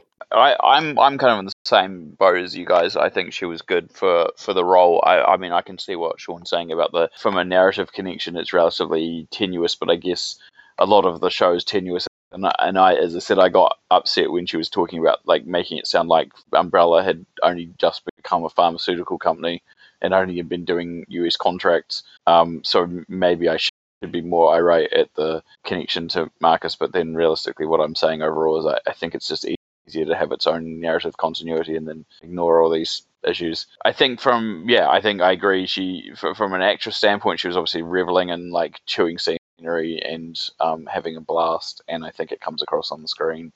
I do think it is weird that the character kind of just exits like is left. I think she's left in the tent and then she's never just left addressed again. Like she just left there, and we assume some of the Zeros got to her, but then considering the drone shootout that happens in front of the tent, I guess they never really got in there. But then there's still random ones just running around, so she could come back. Who knows? We won't know until if they do a second season, or never. In which case, she just exists like Schrodinger's cat in a box, or not. Whether or not she's still just sitting in that tent. Baxter, that's a lot to unload. Man. Okay, first scene, first appearance, horrendous. The character as a kind of a pursuer kind of works at times, but then there's a narrative disconnect between him kind of sometimes being bumblingly out of touch and then all of a sudden becoming this badass shooty action hero. It was so tone deaf and just swung from one end to the other. The only thing he got a chuckle out of me was the Master of Unlocking line, because I was like, okay, I'll give you that, writers. That one was set up pretty well, but it wasn't him. That's a fourth wall break for me. Like, that's not really the character. I really enjoyed the performance, I've got to say, but right up to the point of his dance routine. It almost reminded me of when Strictly Come Dancing have their Halloween special. Because it's like the guns were just almost a secondary thing. It was almost like a dance routine. An extension of himself. Yeah, the guns were an extension. Flowing movement. Yeah, it was choreographed like a dance. I will definitely give you that, GT. It's preposterous to me because in terms of like choreography and it being like a kind of John Wick inspired sequence or whatever you want to call it, it's preposterous to me that character is given the most competently choreographed action sequence of the entire 8 episodes. Like it's nonsense, utter nonsense. Because it is filmed quite well, isn't it?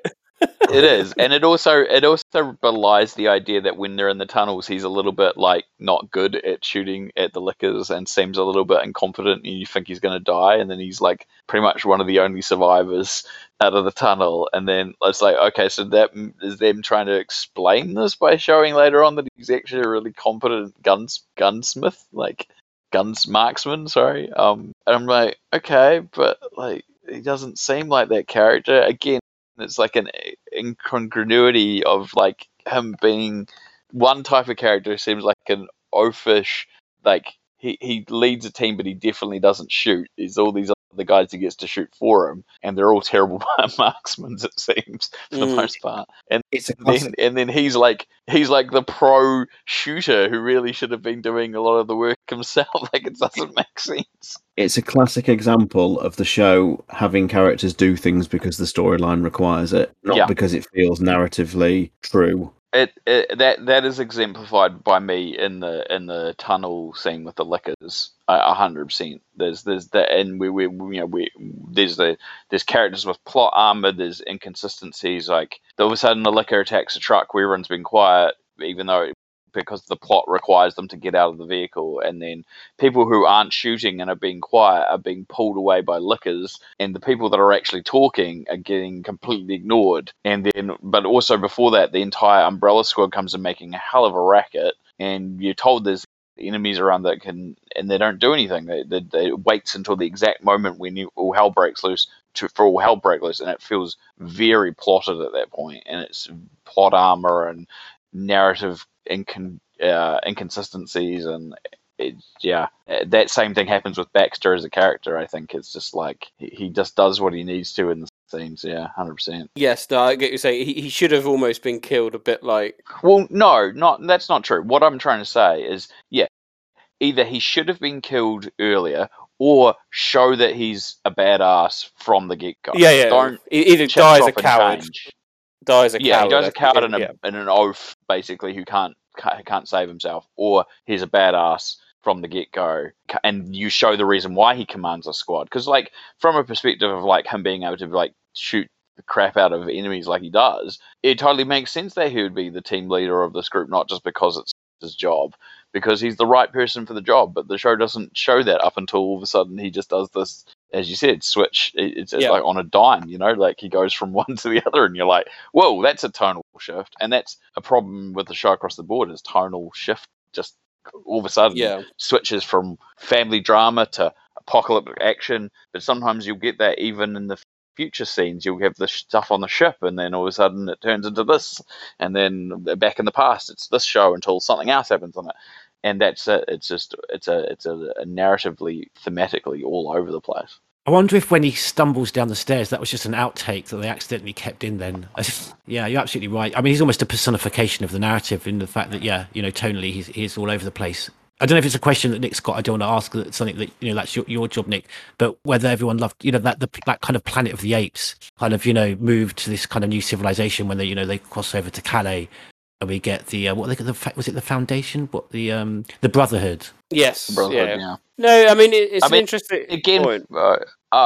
Nick's about to say exactly the same thing. I think from a perspective, there's an interesting concept in there, but is it executed very well? No. Is it interesting? No. Is it move the plot forward? Yes, only so that they can find that there's a zero that can control the other zeros.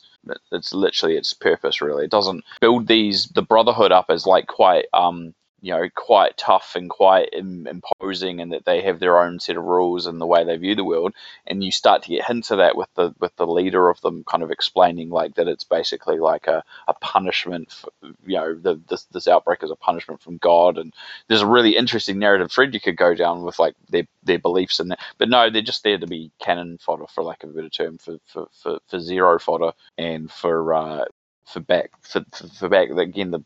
There's no payoff narratively. It doesn't really go anywhere. The leader of the Calais terrorists, or whatever, the guy wearing the sunglasses and whatnot, I can't remember what his name is, but he's actually had his performance dubbed by Robin Atkin Downes, if people aren't aware. Oh really? Well, I'll tell you who he wasn't, and it should have been. That should have been Daniel Fabron. I don't care what anyone says. I knew you were going to say. Yeah, what an opportunity. Bullshit. Total missed opportunity. But I will say, in terms of violence, the chainsaw sequence was pretty gnarly, actually. Yes, it was a very, very tenuous edition of the what are we calling the French equivalent of Dr. Salvador. I thought that looked awful. Yeah, because actually that was one of the very few BOWs. Well, Sean, I'm calling it Chainsaw Ganado, obviously, not Salvador. He literally looked like kind of just a knockoff Halloween costume. Didn't they just grabbed anyone off the street and just shoved a bag over his head? And it wasn't a zombie though. It wasn't a zombie. Quite gnarly. I thought it would be props to them for actually doing a scene of like genuine horror in there. It was good. Oh no, the actual scene was fantastic. Yeah, but no, just the I just got a bit frustrated with that whole thing because every time Jade escaped, she got caught. And it seemed to happen like twice straight, after getting out and then caught and then back in there. And I found it all a bit frustrating. But that Dr. Salvador wasn't a zombie. No, so was it Dr. Xavier? Xavier. Xavier. Oui. But it was just a normal person with a sack on his head. He wasn't, and a baguette. It was just a visual reference. Yeah. I think that was that RE4 chainsaw controller he was holding. Yeah. Oh dear. Any other kind of like, so they're the main characters. We haven't really spoken about Jade and Billy in terms of the kind of the characterization. We have in a bit. We found them a bit inconsistent. I actually thought the acting, and I don't want to criticize them too much because they're quite young. They're quite young actors, and I actually thought they were pretty solid. The person, and I'll forgive the name, the person who plays older Jade, she was very good. I thought she actually put in a decent performance. Ella Balinska is the actress. Yeah, I thought, and I did. She's British. I didn't even realize until I watched the interviews. A large number of the cast are British. Yeah. Yeah, very convincing American accents. There you go. Cheap, Nick. We're cheap. Oh, we cheap. Is that it? Oh dear. But no, I thought she was good, and I thought both. I didn't particularly like older Billy. I didn't think the performance. I thought the performance was a bit robotic from her in the future Billy. But I thought younger Billy and younger Jade were very good. For quite new actors on the scene. Young Jade's also British too, if you didn't realise. They're both British. Yeah. Yeah, but I thought they were both very good actually. And I said earlier, I didn't particularly enjoy a lot of the teenage angst stuff, but I found it. I found their performances on the whole. To me, they were just passable. I think you're only as good as the script you're given, of course. And I don't feel that though any. And I include like the likes of Lance in this as well. I don't feel like any actor was particularly pushed by the material in this show, to be honest. I didn't feel any sort of emotional attachment to anybody. Any other side characters people enjoyed? I'm thinking of wife with Zombie Man. Sorry, Zero Man. What did everyone think of? So bad. What did everyone I- think I- of the cat scene? Yeah, Yeah, that's no, what I'm talking about. Yeah. no, just no. You could have gone with some really interesting things with that, but it turned very generic. I Yeah. just thought of all the poor cat owners in the Resident Evil community. I was thinking of Sonny Bauer and Cat various called people. Sonny, so shout out to you. Well done, you've made it. Yeah, you're Sonny in a the cat. Resident Evil property at last.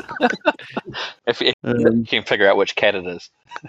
Just the problem is a little segue like that wouldn't have been too bad, but it takes up a good majority of the second episode, and you're just like, oh my god! And like This is the same thing. Yeah, you could have explored that Again. concept of like losing a loved one and having them chained up in your fucking bathroom because you just don't want them to go. But it just it just goes to parody so fast. And But then I thought they did. You're right, Sean. But I think they did that then quite well with the Brighton family that had accents that was if Brighton was up north. And that's one of the things the show did that I really enjoyed. Almost reminded me of when The Walking Dead was kind of doing good things. When you see, the human tragedy, behind the actual virus. And I enjoyed that family and what they were doing. I think that episode that they're in and that whole because that's the sequence with the lickers and the spider. I think that is the best paced episode. There's enough narrative meat, there's enough action, there's enough drama, and there's enough horror, all balanced relatively well through that one episode. That it's probably the most consistent episode of all of them. It doesn't feel like it drags. Is it 3 or is it 4? Is it 4 episodes 3 or 4? I can't remember, to be honest. It's episode 3. It's episode 3, that one. Episode 3. Yeah. It's when we saw, I thought it was quite a good performance, and very brief by the child actor when we saw him starting to turn. But I thought they did it well within that narrative. I feel that's one of the most sort of frustrating things about the show, though. It's the fact that you've talked about this family succumbing, to the virus and whatnot, and I was hoping like the sequences.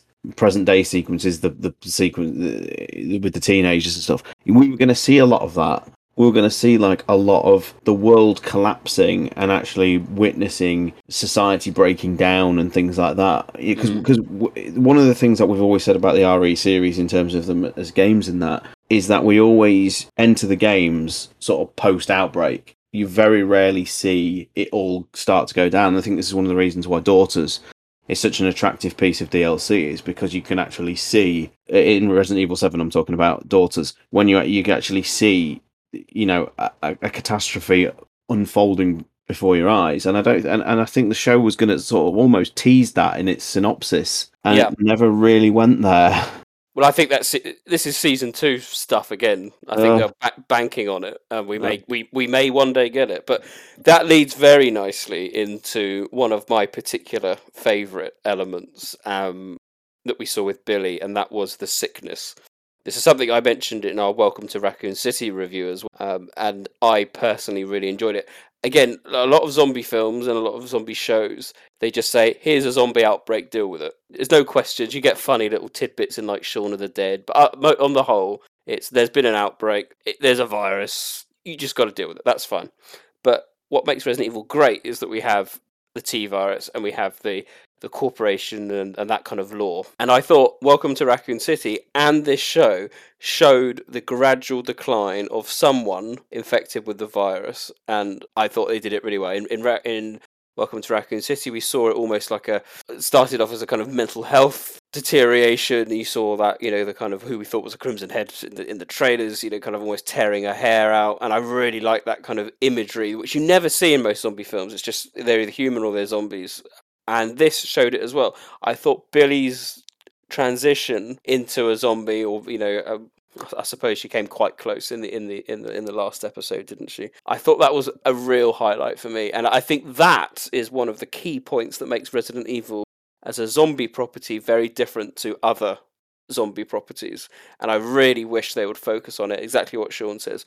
We don't see a lot of that kind of world falling down. It's just usually just given to you. This is it. They're zombies. Deal with it. What we love to see, I'd like to see, is lots of people slowly finding out what's going on and seeing that slow demise, people being ill. I want to see the scenes in the hospital of the doctors trying to treat these people and they're slowly turning, and what we kind of hinted at in some of the games, and that's what I want to see. And I said, I think Welcome to Raccoon City showed it well, and I think this show also showed Billy's demise, and I hope we get to see more of it in the future. can only add that I really strongly agree with all of that, and just would also add that what I also enjoyed is we didn't just get the mental and the physical deterioration. We kind of got the not the breakdown mentally, but just the paranoia. You know, because she at various points she wasn't actually as ill and deteriorating or had succumbed to the virus as much as she thought, and and we got the countdown. Yeah, no, I really enjoyed the paranoia and almost the hypochondria behind what's going to happen to me, and I think it was played fantastically well.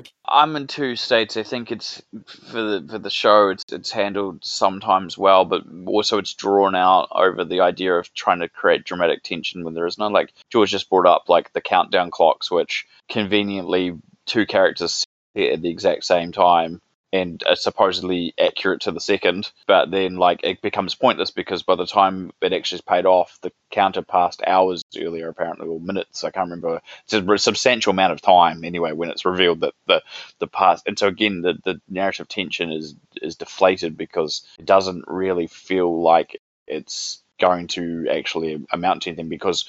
But I think, don't correct me, but by this point we know that she's still alive in the future as well. Like, I might be wrong, but I got so lost on the back and forth. But I'm pretty sure at this point it's been established. Well, we know this actually because, Baxter had mentioned it.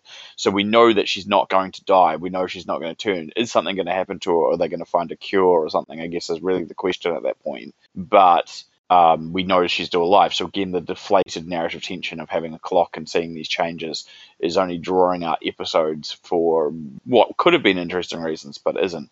I think from the perspective of seeing it from that look, it's really interesting. I think you're right, Nick. I think being able to see the understanding of someone going through that process and potentially leading into an actual mass outbreak and seeing that is an interesting narrative convention, and I'm sure that's where if there's a second season they will want to go down that path of seeing more of the actual outbreak taking place and how we get to the world that exists in the future. But so far I don't feel like it's going to be handled as well as you guys hope, just based on the examples of what's been in this first season. But you never know. Well, that brings us on to the kind of BOWs as well, I suppose, with the with the zombies, or the zeros as they're called in this. How did everyone feel they were treated? I mean, we can't really talk about 2022, but 2036. They were slightly bubonic, if I'm going to use that as an adjective. Quite bubbly in their appearance. And we kind of had the almost like a shrieker BOW zombie from Resident Evil 6 make a kind of cameo appearance. Well, at least one that is able to kind of cool and do all sorts. Makeup-wise, I thought it was generally quite impressive. I just don't like running zombies, ladies and gentlemen. I just do not. I find they've been done to death, and the novelty wore off after 28 days later. For me, I know some people like them, but outside, I'm in agreement with you, Nick. Do you? I'm not. Outside of them looking particularly gruesome, I said I liked that kind of decayed, bubonic look. They didn't do a lot for me, just because I just can't see beyond running zombies. So. In the first episode, we were going to go for World War Z style zombies when they were almost like tripping over each other and creating like a moving force, like a tidal wave of bodies. But thankfully, they didn't go there beyond that sort of opening sequence. I mean, the makeup work and things like that were fine, I suppose. I mean, I'm in the camp of running zombies. I really do enjoy them. I mean, it's an obvious point, I know, but it amps up the tension. I think and props to when they can do it. I think it's very difficult for. I mean, The Walking Dead, I think, only did it really for 2 seasons at best. Really, when you have, because it's very. It takes you out of the tension when you have this, this shambling horde, and they're meant to be, acting as a pursuer. And you've got to try and find clever kind of narrative plot points in order to have our protagonist slow down, things before them, so the horde eventually catches up with them. But I just think that in the moment, having zombies that are that mobile, that do bear down on you, that are that ferocious. I'm sorry. Nah. Yeah, I'm in the camp for those. Am I the only one here? I'm sure if Batman was here, he'd agree with me. No, I don't think you would either. The point of zombies, and the point is not that an individual zombie by itself should be an issue. It shouldn't be an issue, but it's about the numbers, and when you have them, and if they run, they're not. I mean, the narrative for the show basically implies that these people are not exactly dead, that they're just impacted by the virus. So I can guess they kind of get around the idea of them, zombies. But traditionally, if you're reanimating something that's dead, it's supposed to be stiff and difficult to walk and slow moving. But it's about the large numbers and people being essentially, especially if you go back to the Romero type, it's about people's arrogance over what they think is an easy threat. So essentially, the idea that they think they're so easy to dispatch or aren't a threat is the undoing of those people. That's the concept behind it. And so, if you make them run, you're only doing it because you're trying to problem solve or change the threat. And it falls flat. That whole island sequence, you just got these hordes of people running all over the place. It's just it's unmitigated chaos, and it doesn't narratively make sense either, because you have you've got this a scent attractor that's essentially like there's the smell that's come from this gland, and so the zombies are trying to go to it, but then they seem to just be randomly attacking people. So what's their narrative requirements? Are they going for the scent, or are they just going for whatever's in their way? It doesn't make sense. And then they're running because they're all over the place, but some of them are running in different directions, and it doesn't work for me. It does not. And where did they all come from? Rob is savage. It's just never ending. I'm just sorry. I'm more looking at it from I don't mind changes to Resident Evil, and I don't change the lore, but it's like, for me, it's like you if you set up a narrative consistency, then do so. We're talking about a franchise that traditionally, when we've dealt with zeros, with what the zeros are from zombies in this franchise, they're not running creatures. They move. The closest we have to running is Crimson Heads, right? And so, if we're going to talk to narrative connections to this franchise, why are these types running all of a sudden? And I guess the show tries to, maybe, as I said, tries to explain it from this perspective of those infected with joy are different than a traditional T-virus zombie because of XYZ, and you don't explain it. But then when you actually come to setting up a narrative continuity within your own show, it kind of doesn't really work, because they are attracted to this pheromone scent gland thing, and then all of a sudden, but they're just hacking people at random, and they're running all over the place, and I'm just like, oh god, okay, whatever. Their sense of smell is absolutely extraordinary as well, because she smashes that vial inside a tent, and they start running from literally what sounds like fucking miles away. They were chilling in a car park just behind the hill. You didn't see it within seconds too. Not even minutes. It's enough to make the ground rumble. Yeah, they're just chilling, having a zombie meetup beyond the hill. They go, I want to say to GT, no harm, no foul on liking running zombies. Trust me, I think that sequence in 28 Days Later is intense, and I love it. I think if you've got the right reason to have a running zombie in a narrative sense, it totally works. And for that, for the 28 Days franchise, for example, they're not zombies, they're rage monsters. And so for the way that they're explained in that continuity, it totally makes sense that they're aggressive, angry, fast-moving, and it does lead to its own tension and interest. But I think from a Resident Evil perspective, that the reasons for having a running zombie in this doesn't justify narrative tension. It doesn't add anything. You've got other creatures that move faster, like the Lickers, for example. If they had hunters in there, they had other things. The spider moves pretty fast. There are other faster moving creatures, so you might as well let the zombies, or zeros in this case, be zombies, and leave the fast movement to something else. No, you're absolutely right. No, listen, you're absolutely right, and that's a good point in terms of the arrogance, of the protagonists, and that's what befalls them in thinking that they can outrun, this slow-moving, shambling horde. But I think narratively, they were consistent in terms of, the zombies not being undead. She explains at the beginning that their corneas are the first to go, and so they're hunting with smell. And so, but you're right, because that scene, they're running all over the place. It's almost like each individual zero had a different kind of narrative in terms of what was driving them forward. And they made a complete mess of that scene. Enemies getting attacked, and then there's other enemies that just get completely avoided, and I'm just like, why? They're going off scene, but they should be able to smell what's going on. A bigger point I found was that there was a slight inconsistency in how people were infected. I mean, and we can talk about the zombie dogs here as well. So clearly a bite infects you, as you would expect, but then Jade was consistently covered with blood. Blood squirted everywhere.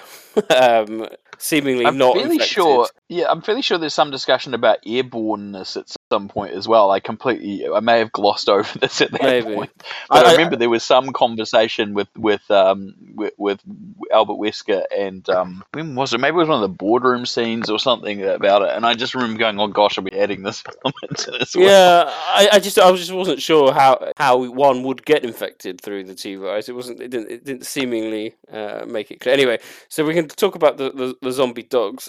Was we it through spoke- biting? Sorry, just Well- very quickly. I think because at some point when they referred to as biters, I think it was the Glaswegian guy that when she in the first episode in Brighton. I may be wrong, but I think the whole Is point it- was she described it as that could the whole only be point bitten. of the Zeros that they were first wave. She said they were first generation, and their point was to spread the virus by biting, and all they knew Okay, was to fine, okay. We spoke just before we came on air really about the zombie dog. We think it looked quite good. I didn't.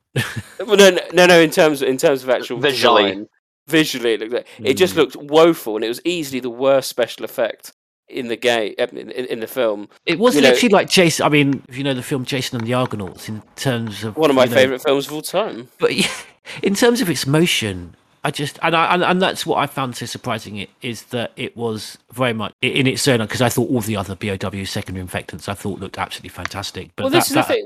We have others. We'll briefly talk about the others, but I mean, the zombie dog almost looked like Scorpion King-esque special effects at times. It Yeah. was so You've gotta- blatant. I will caveat this, I'm it's one of those things I will defend, just knowing how this. I mean, and Sean can do it too because he knows what this industry is like. There's a lot of crunch time pressures, budgetary issues.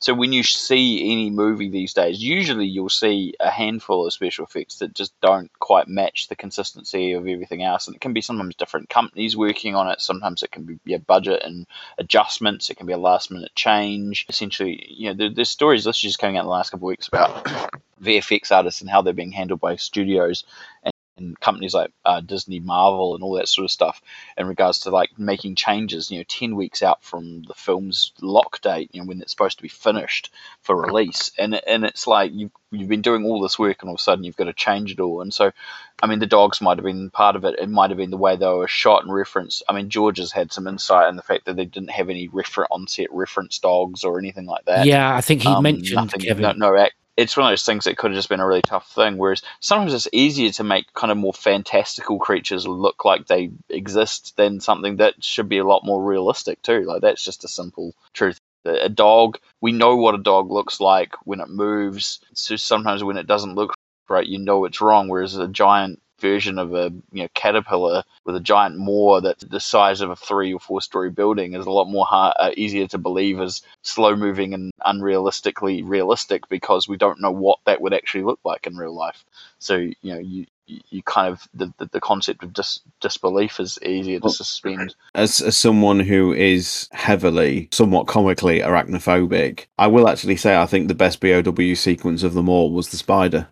I think that sequence was actually quite well staged, quite well done. And although the spider itself didn't trigger my arachnophobia, I didn't have any issues watching it. I still thought it was realised quite well and was an effective set piece. Yeah, it amps up the tension. It was ultimately pointless with the sacrifice he tried to make, because it was like, oh, I'll give you some time. Okay, fair enough, that's nice. And then he stopped anyway. And then I was like, well, that was pointless. So, but yes, with the cliche gate closed that I saw coming a mile away, but I still kind of enjoyed. yeah. It did look good. It looked alright. Yeah. Did you guys notice there was sort of at least there was a running consistency through the monsters? Nick, you mentioned the bubonic plague type look, and the series had these like pustules on them, and that was running through all the creatures, because the spider had it and the caterpillar had it. Yes, yeah, which you're right to say all look fantastic. And just going back to the dog, Rombie's right to point out, Kevin Langelfasser, the special effects, visual effects supervisor, I did point out that this was the only Resident Evil production so far that didn't have access, and they tried to and didn't unfortunately get access to Dobermans. It's something that I thought in the past, you're right, you have these creatures, these fantasy creatures that aren't kind of constrained by their dimensions, that are a lot easier to get away with than something that right, and it's the thing that we're all the most familiar with, the movements of a dog and what it's going to look like. So I'm sure in its defense that's got a lot to do with it. I mean, go back and look at the other versions of the dogs through all the different versions of Resident Evil, and they all have their own little weird quirks. Like, so you had the underdogs in the Paul Anderson film, and there's like ones where they've literally just gone in and CG and cut out bits of their faces, and it looks really janky, and it did in its time. It didn't look just janky because it was 20 years ago. It looks janky because it was janky, because clearly someone had to just go in and do that at short notice, but they had actual dogs on set covered in goo and stuff like that, which kind of helped anyway. Sorry, yes, continue, Nick, on your expired W. I'd say we also had the Gravedigger, which was a cat inferred to be Is it the Gravedigger? Not a Gravedigger. Is it a Gravedigger? No, I'm not. I'm not. It's multicoloured. It's based off of a real life caterpillar, apparently. It's just a giant caterpillar. Yeah. It's not. Caterpillar, it's like Gravedigger. Trying to evoke, but caterpillars don't go underground. Apparently, mutated ones do. There we go. Apparently, they want to burrow away into the ground. Apparently. Fine. And I'd love to talk about the fact that we had a TyranT in this. Well, that was very. I'm excited. We've got onto it. The build-up in the final episode was absolutely phenomenal, and when it finally broke free from the glass in season 2, I thought it was wonderful. Yeah. There's always obviously this debate whether or not it's a TyranT traditionally, or if it's a version of Albert Wesker. I think the claw it's a TyranT. Come on, it was. I assumed it was the reporter. That was my kind of. I assumed in the report that the person they captured was him, but I don't know. Is this one is like Nemesis is someone? Yeah. From like the 90s. Your scoop for season 2 is Rebecca. And the liquors. We didn't talk about the liquors. We haven't talked about the liquors. Shame on us. They look fantastic. And although Rombie makes a good point about the who their victims were in terms of the inconsistency, who was moving, who was making noise, I did really love that kind of alien-esque type thing, when you've got alien, in the Alien film, when you don't see the thing and then just suddenly someone's just plucked out of the air and up through the vents. I really did enjoy that, seeing their huge tongues come out and just pluck people out from nowhere. This seems to be a thing. I say this seems to be a thing in a lot of these movies. The liquor tongues seemingly get longer and longer as the film goes on. I was about to say that. I was exactly what I was about to say, Nick. Whip sound that went with it was almost slightly comical. Slightly. But I like the fact that that was the right level of chaos. Like I was talking about the scene with the zeros at the end of the series where it was like chaos for no reason. That was the right level of chaos if it was consistently narratively sensible. But like having creatures that you can't see move very fast in the dark, and then you get someone's torchlight across one of them, or like someone get yanked away out of a shot or something. That was I thought it was the right level of chaos. Again, if it had been consistent to who was making noise, I think I would have been much happier with it. Because I thought from a sequence standpoint, otherwise it was a good. I think it was probably the best monster scene. My only issue is, and we talked about this briefly on Discord the other night, is why have liquors become the mainstay BOW for the live action stuff? I don't know. Why have we not had in all these years a hunter or a chimera or anything like that yet? Why is it always hunters? I'm so tired and bored of them now. Well, I think hunters just look like big frogs with claws, lickers are kind still human-esque. Yeah, I think it's an aesthetic thing. I mean, they just look so fantastic. I think it's a design aesthetic thing. I think Nick's kind of right. The human-esque element to it, it's like a version of a human. The way they move, climb walls, hang from ceilings is a very interesting, and the tongue as well. Like it's from a design standpoint, like whoever created the design for that, I don't actually know which of the designers from Capcom came up with the idea of the liquor in the first place. I actually want to know this, but like it's probably understandably why it continues to get used, because it's such an interesting and evocative design. Whereas I think hunters as a threat are much more interesting, but from a design standpoint, they're not nearly visually and you've got to think these are shows, movies that are visual medium, so you want something that's interesting and unique. And it's wonderfully repulsive as the biology of the chimera is. I just think a lot more problematic. Rombie speaking to that, a lot more problematic. I think to have a chimera design. The liquor, I do remember the name was a competition within the development team in terms of naming them. Yeah, but I can't remember who the designer was. I think it was Oishi, possibly. But I think it's an aesthetic thing. They just look so fantastic. So I think we've kind of covered our kind of views on the BOWs and special effects generally. We're going to move on to, we will be moving on to our kind of general kind of canon issues and overall thoughts, chance of season 2. But before we do that, you've probably heard enough from us.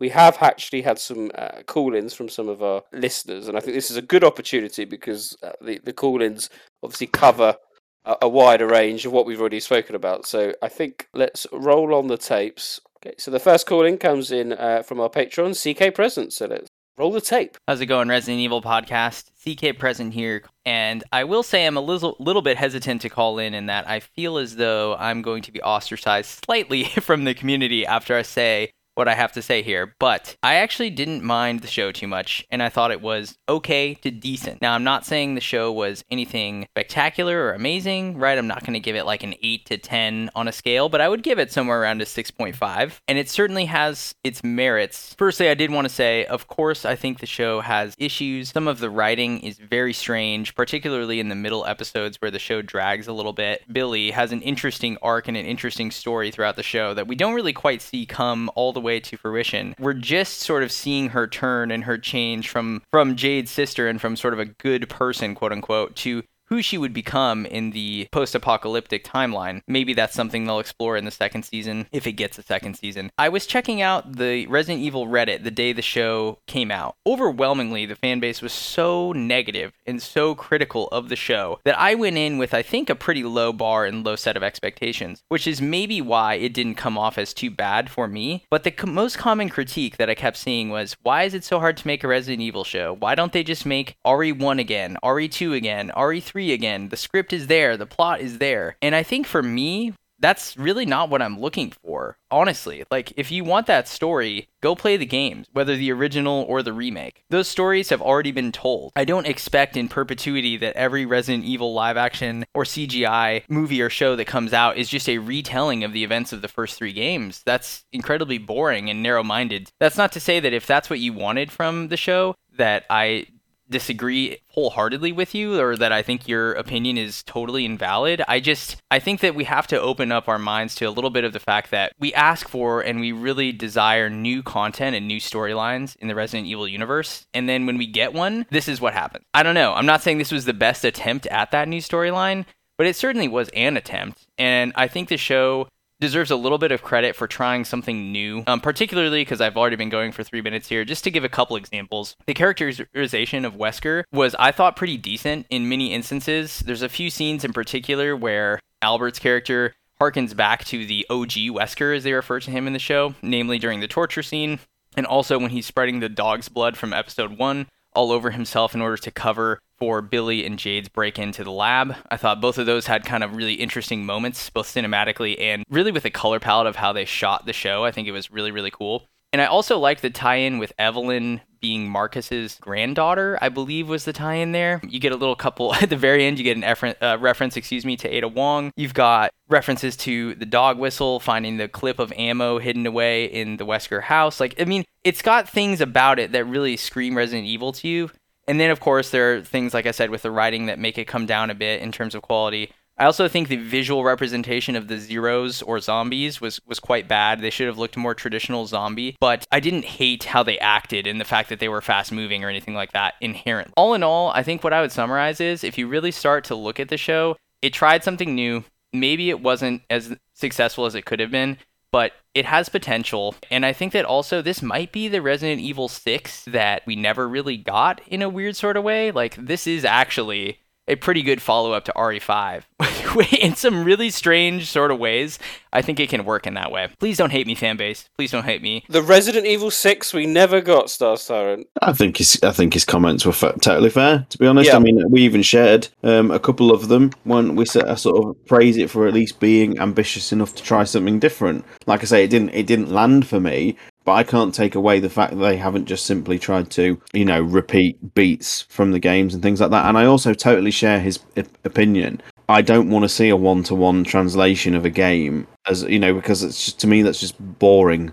And if you've got people on Reddit or wherever saying the scripts are already there, this is why people fundamentally don't understand that you have to adapt things. You can't just literally take a video game or a book and just put it on a screen as is and expect it to work.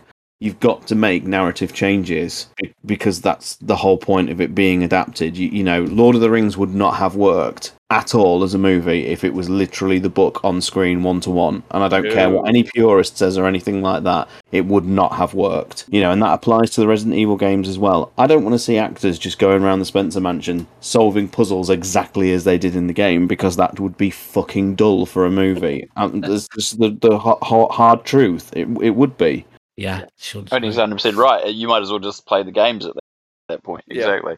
I'm in two minds, because in theory, if I wanted to take the perspective of the fact that we, at the end of last year, we had a movie that came out that tried to invoke parts of the first two video games, I kind of would have almost wanted to see this reversed, that the series was the film idea and that the film was the narrative story idea, because a lot of people complained that they were trying to fit 2 games worth of material and backstory into one 90-ish minute movie, whereas if they'd had an 8-episode series, it probably would have been able to do a bit more justice with all the characters like being fleshed out, the timeline of how it worked, and we went over that narrative. But it's also true because it's a story that already exists in other mediums, and that's kind of part of the problem. Personally, I think moving it to this time frame, if you were going to say it's connected, is perhaps an understandable decision, but it's also one that, you know, it has its own problems.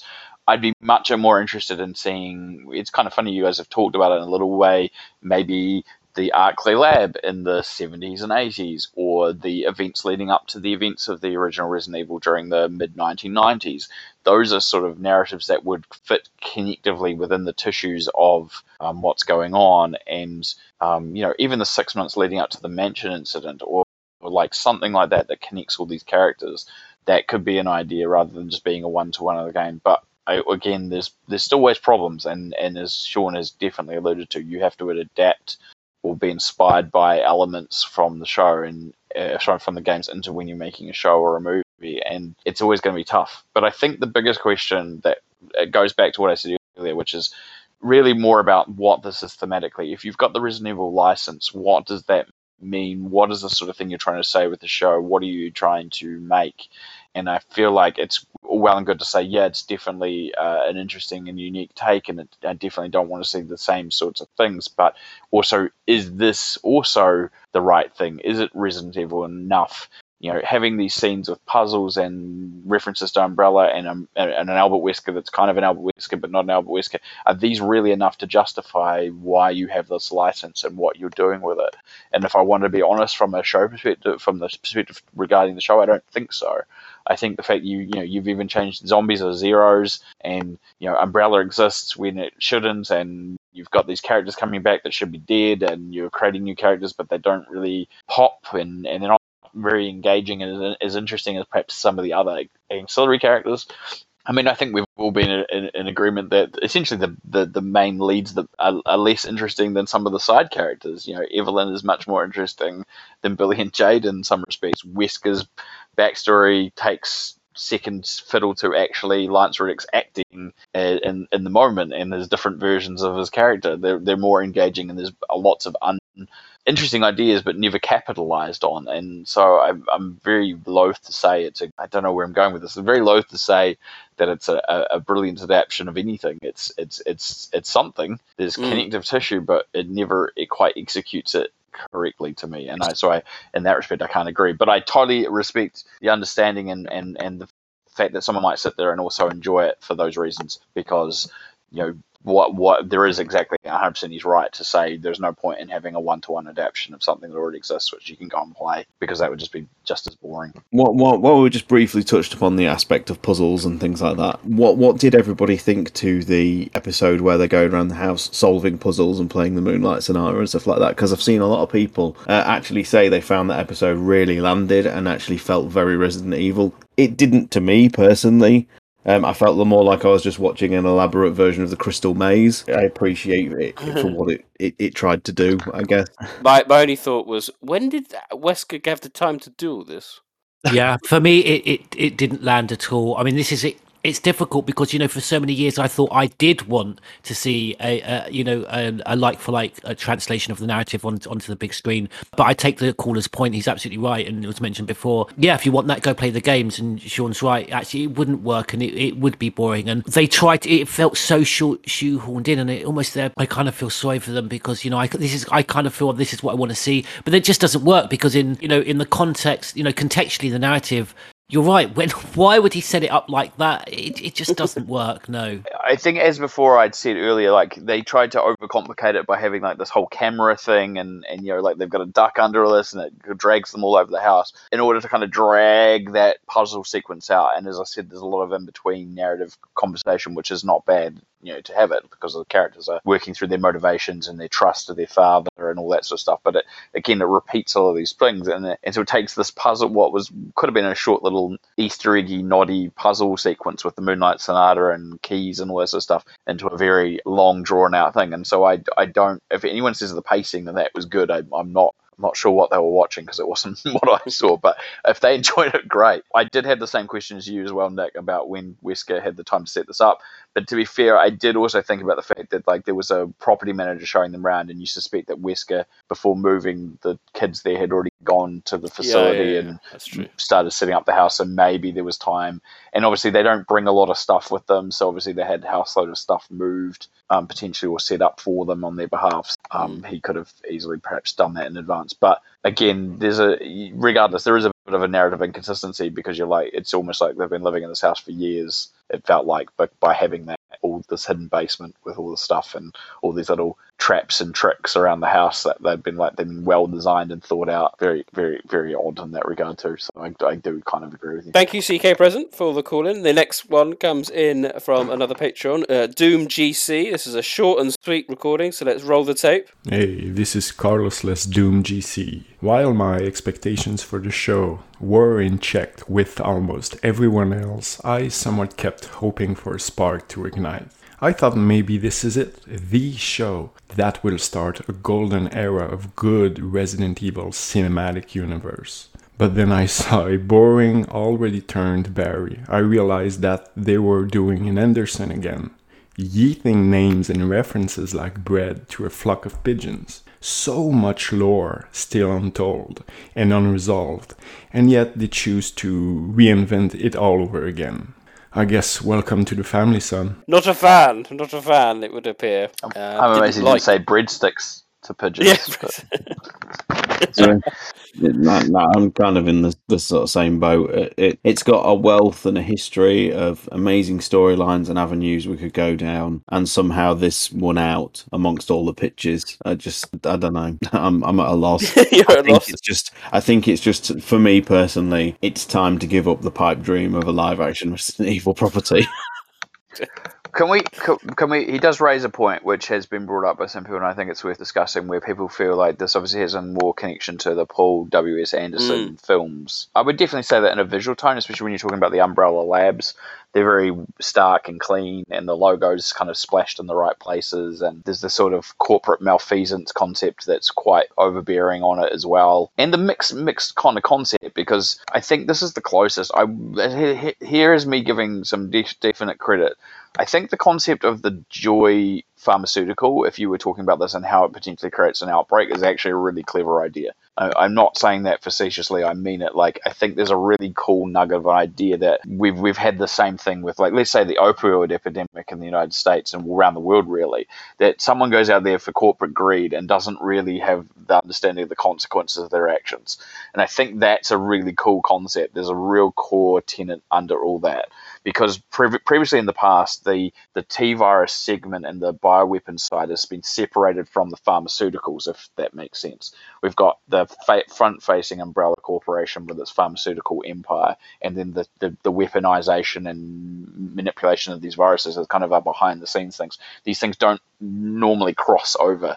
And it is something that you mentioned too, Nick, that there was a little bit of that in the Anderson promotional stuff with the regenerate kind of concept, but they never really put it down that path. It was just, it became an outbreak, and that's where it was.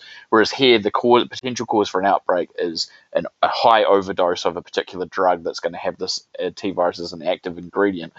And I think that's quite an interesting concept about that this is all about profits. It's all about maximizing potential for the company and be damned with the consequences should something happen, I think that's very true to real life. And I think that is a really cool concept. But again, it just gets squandered under a lot of other fluff and other things that just don't really go anywhere. And then again, we don't get, as you've pointed out, we don't get the explanation as to how the actual apocalypse happened. So, and in the end, the joy will be probably a red herring, because it'll be spread through an infected bite or a bio creature or something. That's set up based on this first season. So, yeah, it's a bit of a shame. I think there's a really interesting nugget of idea again. But thank you, Doom, for that call in. Our next one comes in Patreon, BB Mac. So let's hear what he has to say. Hi guys, BB Mac here. I just wanted to phone in to say that I actually liked the Netflix show. I went into it, I had this mindset of, it's not going to be the games, just take it for what it is. And I absolutely loved it. I think the sets and the costumes, perfect. They were really, really good. And in my opinion, they were better than some of the films. I took the storyline, I enjoyed it. I liked the 2022 parts better. I liked Jade and Billy's dynamic. I thought they were really good together. I also liked Lance as Wesker. I thought he was a good Wesker. My favourite part of the show, though, was Evelyn. I thought she was hilarious. Typical camp Resident Evil villain, right up there with Lady D and even Wesker himself, let's face it. Resident Evil villains have never been serious. And that little dance routine, loved it. Loved it. There's not much you can say in a 2-minute time limit, but what I do want to say is this community, I am fed up of every time something new comes out, the same thing happens. If you like it, that's brilliant. If you hate it, that's cool too. But what you don't get to do is attack people who do like it. You don't get to be racist. And I think as content creators, they should think carefully about what they say. Because if they are overly negative, even though it's their opinion, don't encourage the people who follow you to attack others or take your word as gospel. It's their opinion. People should form their own opinion. That's it. I've rambled on. I didn't even actually get to say much, but keep up the good work, guys. Love you all. Interesting there. Good to hear from BB Mac. I just want to apologise because I know like the output of the series lately has resulted in a sort of series of negative episodes, and I appreciate some people listen to us back to back, and if we have a spree of like not particularly warmly received reviews or whatever, then it can create quite a dour impression. I want nothing more than to like praise all this kind of stuff, but I have to be true to myself, and so I do apologise, BB Mac, on this case that it hasn't landed for us generally on the team, but I am totally with him in the critique of the people who are chased just for having an opinion, almost hunted down and ostracised. It's nonsense. If you can't have a constructive debate or discussion about this kind of stuff, then leave people to it. Yeah, and I remember I did a convention a couple of years back, and I was doing talking to people about the podcast and what we cover, and I made the mistake of only really talking about the games, but there was people in the audience who were going, "Oh, do you talk about the movies?" And I was like, "Not really. This is why we did a vote on it really on Twitter, because we weren't really planning on covering this in the first instance. But most people know we do the kind of the games more first and foremost. Resident Evil is for everyone. It doesn't matter how you get into it, as long as you get into it and you're a fan. If you're a fan, so please never take our word as being anything other than just our four or five guys' random opinions on the game. So we try to, because we're reviewing it, bring balanced opinion. And I agree with a lot of what BB Mac says. I thought Evelyn was great. I didn't like the dance scene, but that's neither here nor there. But there are lots of positives. But as we'll conclude shortly, there were some elements I didn't enjoy. So I think that's the same thing for me as well, Nick. Like, you're not going to let me ramble, so it's fair enough. I'll stop now before I agree with you guys. Go for it. I think it's interesting because we have this microcosm of a community that definitely loves to debate things, and It's always been this case. It's been this since I first started doing this 20 years ago. And I think it's the visceral of, like, I will not begrudge anyone. If you sat down and watched 8 episodes of this show and you loved most of it or loved elements that I didn't love, then that's fine. It's your opinion and you got your enjoyment. I mean, it's not my place to squash your enjoyment of something, and I don't think any of us here would love that. We're all voicing our opinions, and it's the same reason, GT's talking about enjoying fast-moving zombies and the rest of us don't. It's just like, well, that's cool because it's a difference of opinion, and it makes it interesting when we get to engage that. And I justify why I think I like slow-moving zombies, but if he can justify why he likes the fast-moving ones, that's perfectly his point. And it's the same thing whether or not you feel you enjoyed the show or not. But it also doesn't allow people who don't enjoy elements of it to be so forthcoming on very specific, nitpicky, racist and sexist, intentionalist reasonings for it, because that's not justifiable. It's not an excuse. It's not an explanation. You can say, I didn't like the way this was portrayed. I didn't like the way it was written. I didn't like the way it was shot. I didn't like the VFX. I didn't like this. Or conversely, I loved this and I loved the choices of actors and I love the choices that were made, but it doesn't allow you to justify them over specific reason that comes around to a person's gender, race, makeup, background, or whatever. And to see the endless parade of jokes about, like, oh, here's what Jill's going to be like in the second season, and it's some model in doing cosplay as Jill Valentine. It's like, you're not only belittling the fact that there's a fan who likes the franchise who was willing to dress up in a costume, but also over the fact that their skin color is not the same as what you perceive that character to be at, and you basically just make yourself look like an idiot. And the same thing happened with the Welcome to Raccoon City movie with Leon, and it's weird. I just don't understand it. I don't see why that factors. There are other issues with the show personally that would be more to do with what the franchise is than it is worth to be nitpicking over who's portraying a character. It doesn't make sense to me. Thanks, BB Mac. Thank you very much. Our final call-in, a new call-in from Down Under, the Mippy. G'day guys, the Mippy here, calling in from Down Under in Australia today. So what did I think of Netflix's Resident Evil? Let's see, I've been a huge fan of this series for my whole entire life. I'm someone whose point of pride is being able to find enjoyment in even the more contentious games of the series, like Resident Evil Gaiden and Operation Raccoon City. I can usually pick up anything from this franchise and walk away with at least 1 or 2 things that I enjoyed about them, even if they were pretty bad. Resident Evil series on Netflix, I switched it off about 45 minutes in.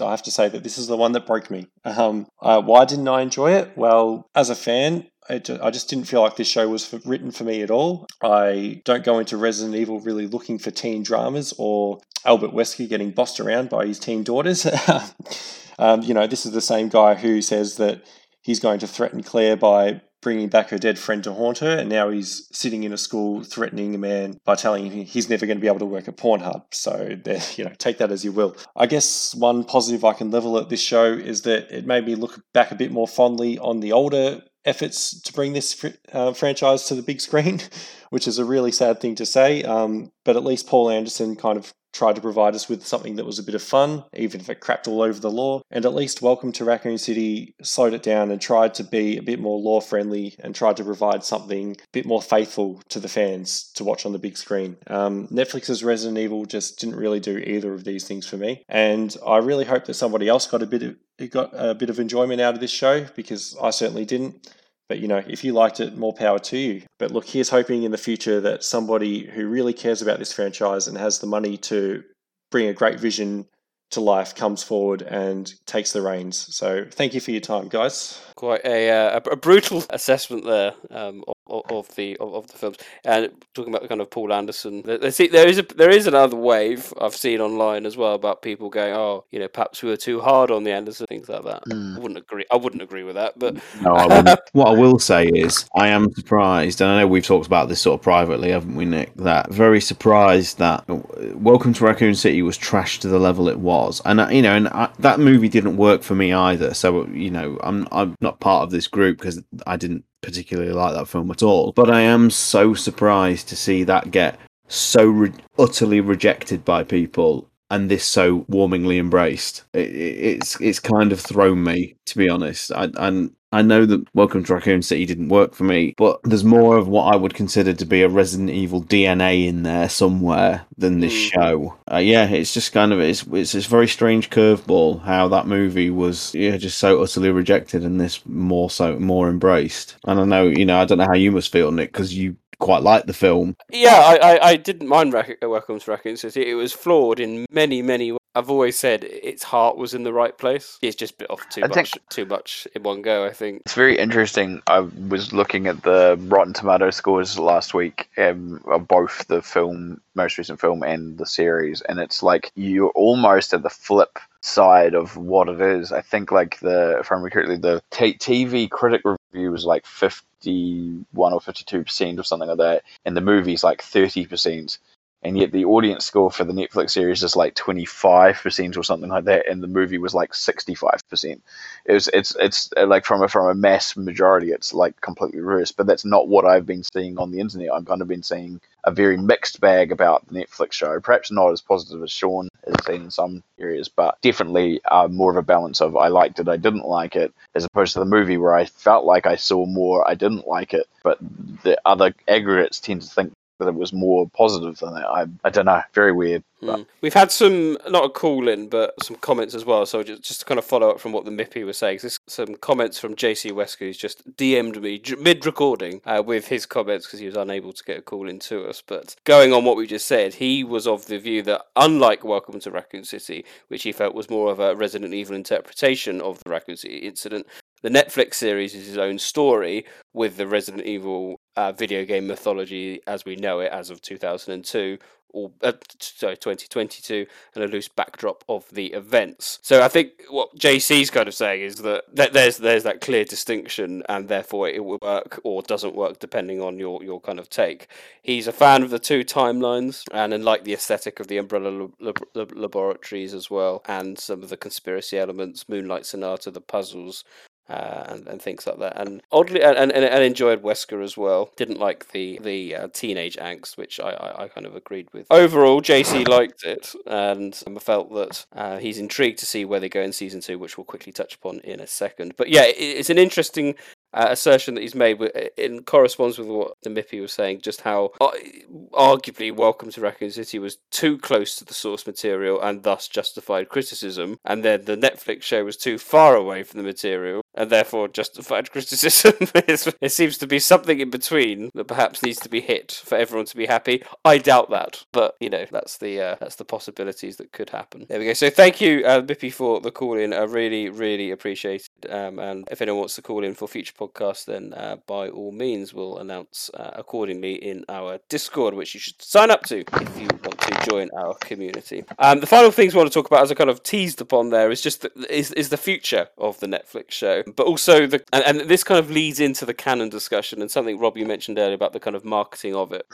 I found that very disingenuous because it's very hard to believe that everything up to Resident Evil Village has happened in this time, because we know that Umbrella is gone by 2003, I believe. They're dissolved in the game series. So that straight off the bat doesn't really work. Now you could say, well, we've got Umbrella in Resident Evil 7 and Village. Yes, we have. That's colloquially known as Blue Umbrella, which isn't a pharmaceutical company per se, is more of a PMC, guns for hire type people that are helping out the BSAA.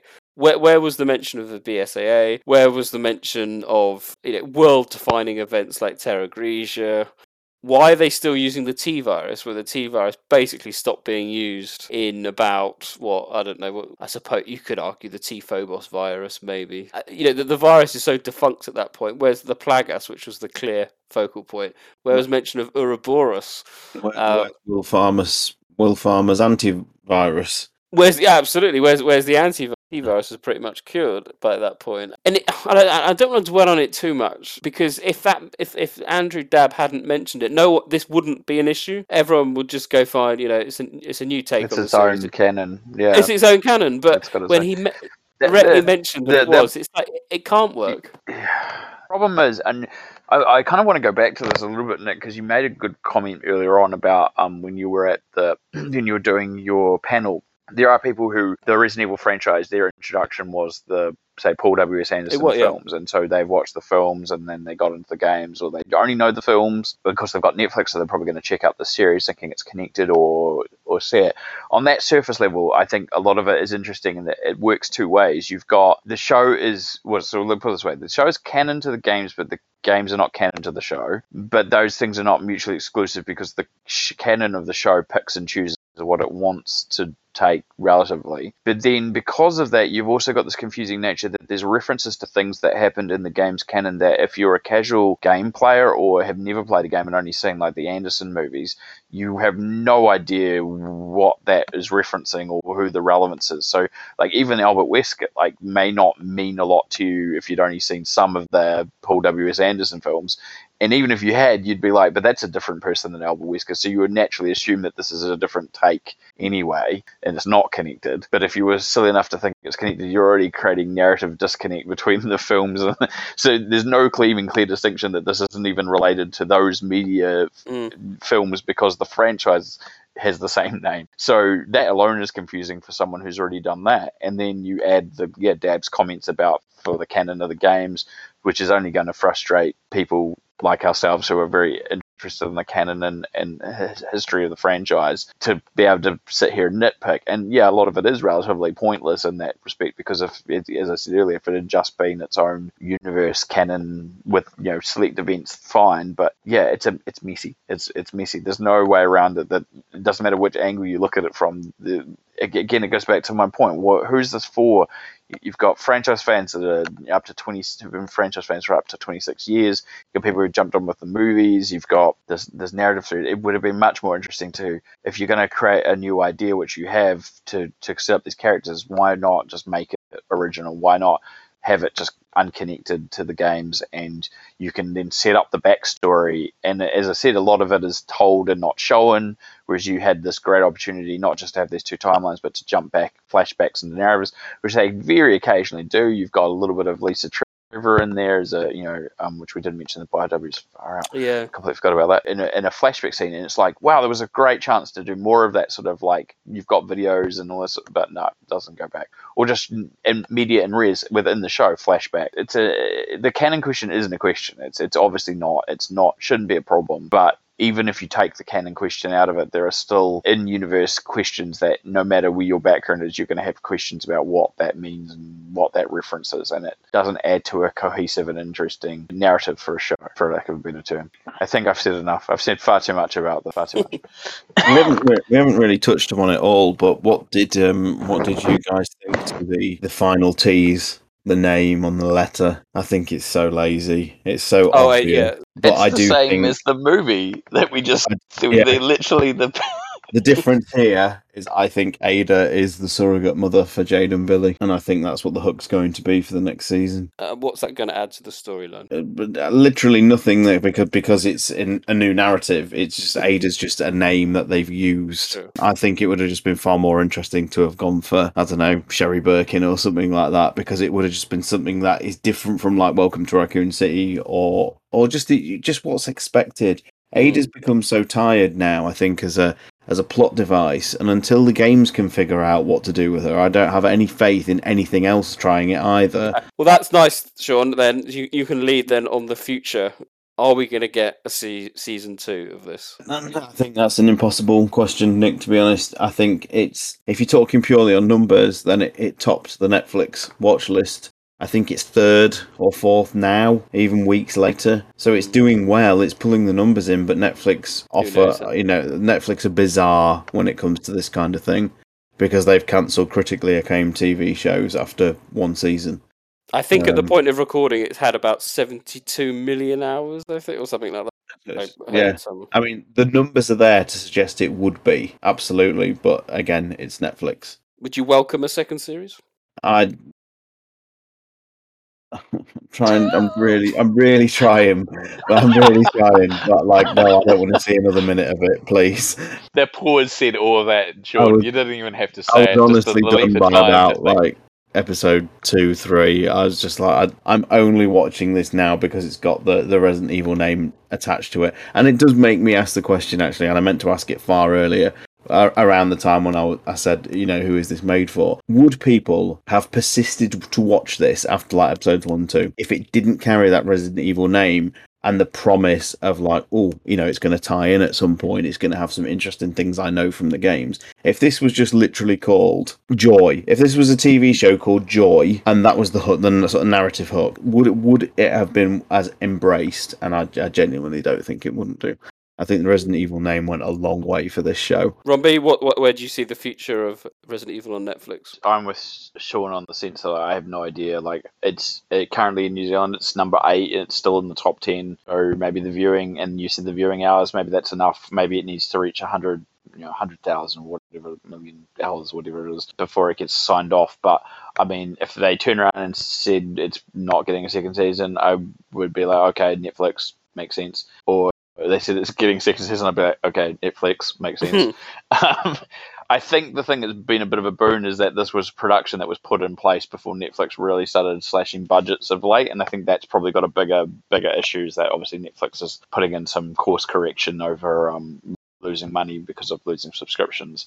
And I think if anything, that's probably got more to do with it. Like the numbers might be more scrutinized than they would have been in the past for a second season, those sorts of things. But I honestly, if there's a second season, I mean, the writers from what GT ascertained online and what people have been saying, and the VFX guys implied as well on Twitter, is that there is a second season that has been planned. My only hope for that is if it goes ahead, is that they think they have spent a bit more time thinking about the arc of the season and narratively how, if you're going to jump back and forth between these two time periods, how that works, and just think about what questions you need to answer in a season and what you can leave hanging. I don't, as much as I kind of am with Sean on the Ada Wong thing, I can see why you'd put that in as a cliffhanger at the end of the season. Okay, cool, that's not actually an issue, but the inter-episode cliffhangers and the answers of some of the bigger questions were not answered in the season kind of leaves it with a resolve of like, did I just watch 8 episodes of something not to really learn a lot? And then it makes the episodes that felt like they were dragging out even longer, because it's like there was a lot of padding in there for a very little payoff. Final thoughts then,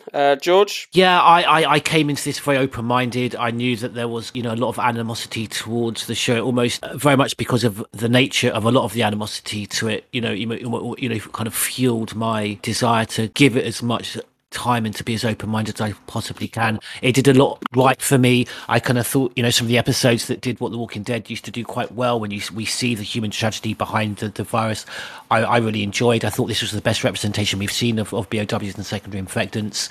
I enjoyed the cast and some of the characterization, with Jade Marcus and using that, playing off with Wesker and the tension that we've got. I did like the fact that we got the behind the scenes, Wesker's private life, the situation with him having 2 daughters. Initially, when I heard about this, I remember discussing it with Stars and finding it absolutely preposterous. And I thought this was going to be so jarring. I just wanted no part of it at all. But actually, by giving it some time and being open-minded and seeing the performance of the actors who played Jade and Billy and Lance Reddick as Wesker, I really enjoyed it. Out of 10, I would give it 6. It did a lot right and it did a lot very, very wrong. So yeah, 6 out of 10 for me. Thank you. Stars TyranT, what's your final thoughts and marks out of 10? So I just want to take a brief aside, just to talk about the main reason why this show didn't work for me, and it's to do with tone. And I said I had an example, and I'm just going to quickly go there, it won't be long. There is a movie called Pan's Labyrinth, directed by Guillermo del Toro, and what that did was that juxtaposed very, very expertly a World War II drama to the point where it's almost horror, and fantasy, a little girl's voyage into a fantastical world. Now, the reason why this movie is heralded as a classic and is absolutely brilliant, watch it if you've never seen it, is because the tone of the two settings complement the other perfectly. The fantastical elements make the World War II stuff hit all the more harder. All the violence is that much more horrific because it's balanced with the sort of joy and the vibrancy and the imagination of the fantastical world. It's all and the lines blur because some of the fantastical elements have horror elements to them as well. So it's not just a clear cut between the two. They do blend, and that is a great example of how two tones can be wildly different but contribute to a single narrative that is absolutely like cinematic perfection. I love the movie, and I know I'm not alone in that. And David Lynch is very similar. He can take a scene in any of his movies and it can be literally laugh out loud funny, and then through like a musical cue or a character turn, the scene is turned into horror almost instantly. And because you've had that levity at the beginning of the scene or at the end of the scene, the actual turn within the scene is all the more impactful. And this is why I think this show failed so spectacularly, because the post-apocalyptic drama doesn't contribute to the teen drama, and the teen drama vice versa. They're so separate in terms of what they try and do that they don't complement each other. And so I think the main reason, like the first episode just completely failed for me straight away, is because I'm just seeing no correlation between these two universes. I'm told that these are the same characters, but they couldn't feel any more different if they tried. And straight away, that just totally... The concept of the show, the whole point of this like double narrative, just fell flat on its face within like the first 30-40 minutes of that first episode. And to me, it never got it back. And I'm very, very critical with tone, probably more than a lot of people, in all honesty. But I see it a mile away, and I can't look past it, because tone is one of the most important things a filmmaker needs to you need to ace that kind of thing if you're hoping to sell your movie or your TV show or whatever. And this show is one of the worst examples, I have to say it, of like tone. The tonal whiplash you get jumping between the two timelines is painful at times. I will finish this little monologue by saying, I'm asking you all the listeners, who is this show made for and why does it exist? And for me, it's a 4 out of 10. It's just not great. Rombie? Yeah, I'm kind of on the same page. I tried to think before this, because I knew that a lot of this episode, it was going to be me going on little rants and little monologues, just like Sean has just done. And so I tried to make a very short list of the things that I could see that I enjoyed or didn't enjoy, and this is what I've come up with, so I'll try and get through this as quickly as possible. Firstly, I think it's great, some great ideas, but not very often followed up on. We've gone through a number of those examples, so I won't repeat them, but there are quite often narrative discussions where you go, oh, that's an interesting idea, and then it services no reason. The writing needed more work on that front, especially like my rants have been far too much wordy dialogue. So there's a lot of, like, as I said, not showing and a lot more telling, when realistically the reverse was true. There's inconsistent internal narratives and tone, as Sean has also just alluded to, that just don't really match. Episodes are probably too long and probably should have been around 40 minutes max rather than 60, because I think a lot of it feels like padding, which again makes the show feel longer than it is. I think the cast generally across the board were pretty good. I think it was well shot with decent visual effects. Sure, there's occasionally ropey visual effects here and there, but most productions these days tend to have it. Costume, set, and cinematography are all decent. Sure, Calais looked more like South Africa, but, that's where it was shot, so it's fine. But realistically, the biggest thing for me is just that it's just kind of the same thing that Sean just alluded to, that someone needed to ask who this is marketed for, who this is made for, because I can't tell if it's for young adults or adults, what sort of show it is, because you've got like a lot of kind of cliche young adult drama, and there's jokes and references for a young set, but then there's like some also narrative concepts for adults and gore, and it's for a franchise that's been around for such a long time that have people from all these backgrounds. And so what is the point of the series? What does it say? What does it want to say? What is it about it that makes it unique and interesting? Why use the Resident Evil license? Nobody asked, we have this license, we have this budget, maybe we could do something with it no one's ever seen. They went down a path of like something that was very different from the games, but then also didn't see what the relevance this was as a show, I think, as well. So yeah, if you enjoyed it, I'm happy to hear that people did, and but I really struggled it from that craft perspective, and then it made me question the narrative side much more, and I just found it was kind of really bog standard and really badly paced and not really well thought out, and then I became much more nitpicky about everything else in it because of that. But that's my hot take. 3 out of 10. I'm so happy I didn't have the lowest score. Yeah, my final thoughts. As I kind of laid it on the introduction, the tone was all over the place, and it was a show that you found yourself watching the clock, and you check the timer and you think, oh, it must be done by now, and you suddenly found yourself having 20 minutes to go, and you're like, oh I feel I've been watching it for hours. And then sorry, I don't mean to interrupt, but I just wanted to say, I remember, and I was supposed to bring this up earlier, that you thought it was 6 episodes, and when you found out it was 8 episodes, you were pretty much dismayed that there was going to be 2 whole more hours. It was, and I don't want to sound too negative, but as I said, it just dragged in places. But then you had really interesting scenes, like with the liquor scene, and overall the kind of the prison in Calais was quite an interesting idea. Everything just seemed to take a bit too long. It could have been told in 6 episodes. I'm quite convinced of that. Had they cut a bit of some of the teenage stuff, which personally didn't land for me, but if it did, fine. I just found it a bit boring in places, and in terms of where it ranks with the Anderson films, I'd probably put it on par with about Afterlife, so like 4th in the Anderson films. I think it's got a lot of things going for it. I enjoyed some of the performances, especially Evelyn and Lance Reddick's Wesker. I just didn't think there was enough to keep me entertained. And had we not been doing this, I'm not sure I would have made it beyond a few episodes. I just found it a bit criminally boring more than anything else. But there we go. So I would say about 5. There was enough there. It was boring in places, but when it did get going, there were some elements. And I was quite intrigued to see how it did link up, but then it kind of didn't. So I was like, okay. And we haven't spoken about the crocodile. The crocodile making a random appearance, which should have been a Neptune, but whatever. We will get my zombie shark one day. What was the point of the crocodile? it turned up, knocked a couple of drones out with its tail, and then died. It was the most underwhelming sort of big finale reveal I can think of in recent memory. It did look good. It did. I always thought the whole the the CGI was really good for that, and especially considering it's daylight beach side with water. I thought it was really impressive, but it didn't, from a narrative sense, didn't really do a lot. Even if it had started eating a bunch of the zeros, I would have been like, okay, that makes sense. Just attacking random stuff.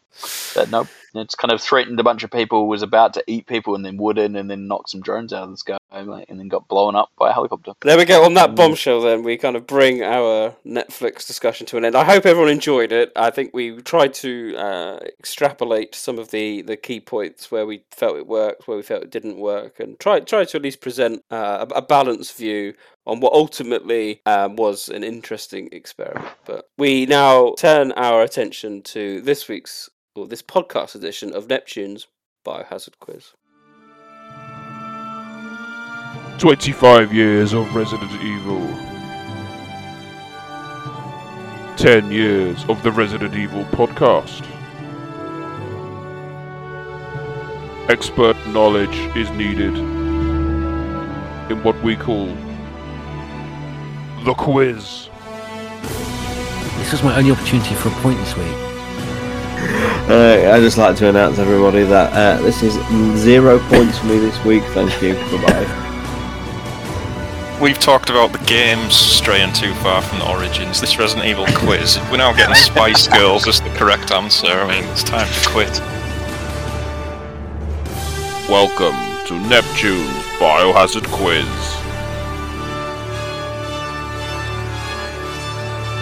Jesus Christ. What kind of fucking question is that?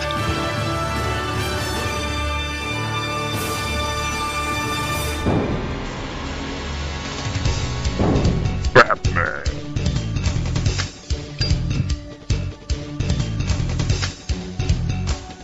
Stars TyranT.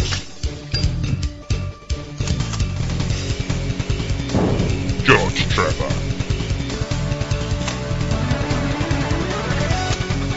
Rombie the Mr. Spencer.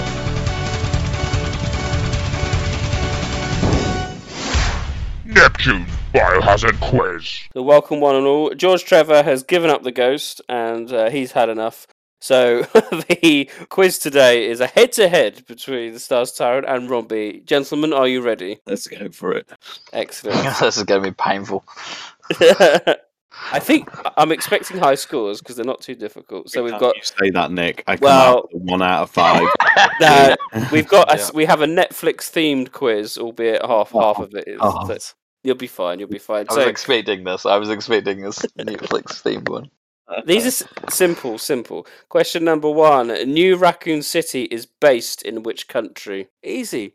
Question number 2. In which UK city is the fortress-like area where Jade is first captured? Question number 3. How many joy tablets does Wesker estimate are needed to turn someone into a zero? How many joy tablets? That's it for the Netflix question. So question number 4 comes in from member Grim. Thank you very much for this. As we mentioned in the news, I've recently been playing Director's Cut on PlayStation 4, so he's put this one in for you Director's Cut fans. What is the code needed to open the door in the west stairway second floor, leading to what he's described as the rough passage? It was interesting. I like this question because I'd never used this code. This is the first time I'd ever got the code, so I picked that. So what is the code that opened that door? And finally, question number 5. From Resident Evil Village, Lucifer's key has what musical instrument attached to it? They're the 5 questions. Join us after this when we'll run through those answers. Evelyn? Beautiful 180, crazy, thinking about the way I was that the heartbreak changed me, baby. But look at where I ended up. If you wanna believe that anything could stop. Welcome back to Neptune's Biohazard Quiz. I'm expecting high scores in our head-to-head round. So, question number 1, New Raccoon City is based in which country? TyranT? South Africa. Rombie? South Africa. Correct. These are easy. Question number 2, which UK city is the fortress-like area where Jade is captured? Rombie? Cannot remember. I know it's said, but I've no recollection of it whatsoever. TyranT? London, wasn't it? No, it's Brighton. I nearly said Brighton. I thought she went to Brighton after she got oh god, She was see my haze. She gets knocked out. It's in London, but she's taken to Brighton. Yeah, it's I the didn't fortress-like remember where it area. was. It's Brighton. Yeah, that was the only reason why. I thought she went to Brighton after she jumped into the Zero Horde from the fucking. Yeah, no, I don't know. That's why I couldn't remember. I was like, it says where it is, and I'm like, Brighton's the. I'm sure that's where the docks are, but is that where the? That's Dover. Nick, you're the quizmaster. You figured it, Dover. Oh, she has to go to Dover. So Of course it is. Yeah, right here. Yeah. Yeah, you've got Fine. Dover. Brighton's the yeah. Yeah, I'm with you. Question number 3 was, how many joy tablets does Wesker estimate that are needed to turn someone into a zero? TyranT? I don't know. 10. 10. 10, yeah, 10. I have no idea. It's a pure guess. Rombie? So 50,000 or something like that. You're close. It's 20,000. 20,000. Yeah. No, not close enough, I'm afraid. No, I wouldn't say that's close enough. For a single person to become infected? Yes, that's yeah. How many That's why fucking it's pills supposed are to these be. people popping? But that's the point she's trying to say, that it's not. It's a highly improbable, and that's even without them fixing the problem, which is. Question number 4 was, what is the code needed to open the door in the west stairway second floor in Resident Evil Director's Cut, or the original Resident Evil? TyranT, did you know this one? No. No, you don't have to type it in. You just get it's one of those. I always waited for the rope and then carried on my journey anyway. So I have never done the code door, and I've never as such. It's like 6 digits, but I couldn't tell you anything more than that. I was planning on doing my normal route, but when I got into the basement, I was swiftly decapitated.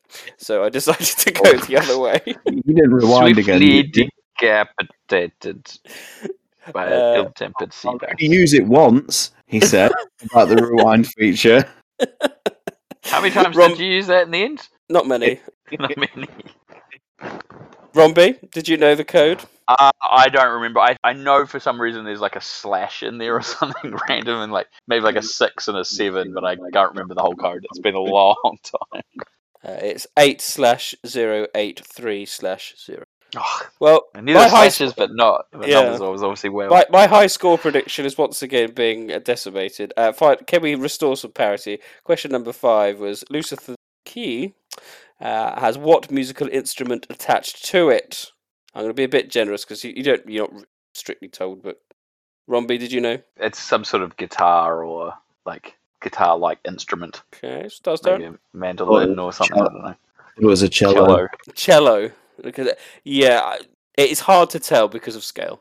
I had violin, viola, guitar, mandolin. I was being very flexible, so yes, you got the. It's very hard. It's a stringed instrument. It's a bass. Was it a bass? Points all round. So let's have a look at those final scores. Well, there we go. We have joint winners or losers, depending on your point of view. With 2 out of 5, both Rombie and Shaw share the lead. So congratulations if you're happy with that 2 out of 5. Yeah, I'm happy with that. Brilliant. Join us next time when we'll have some more questions.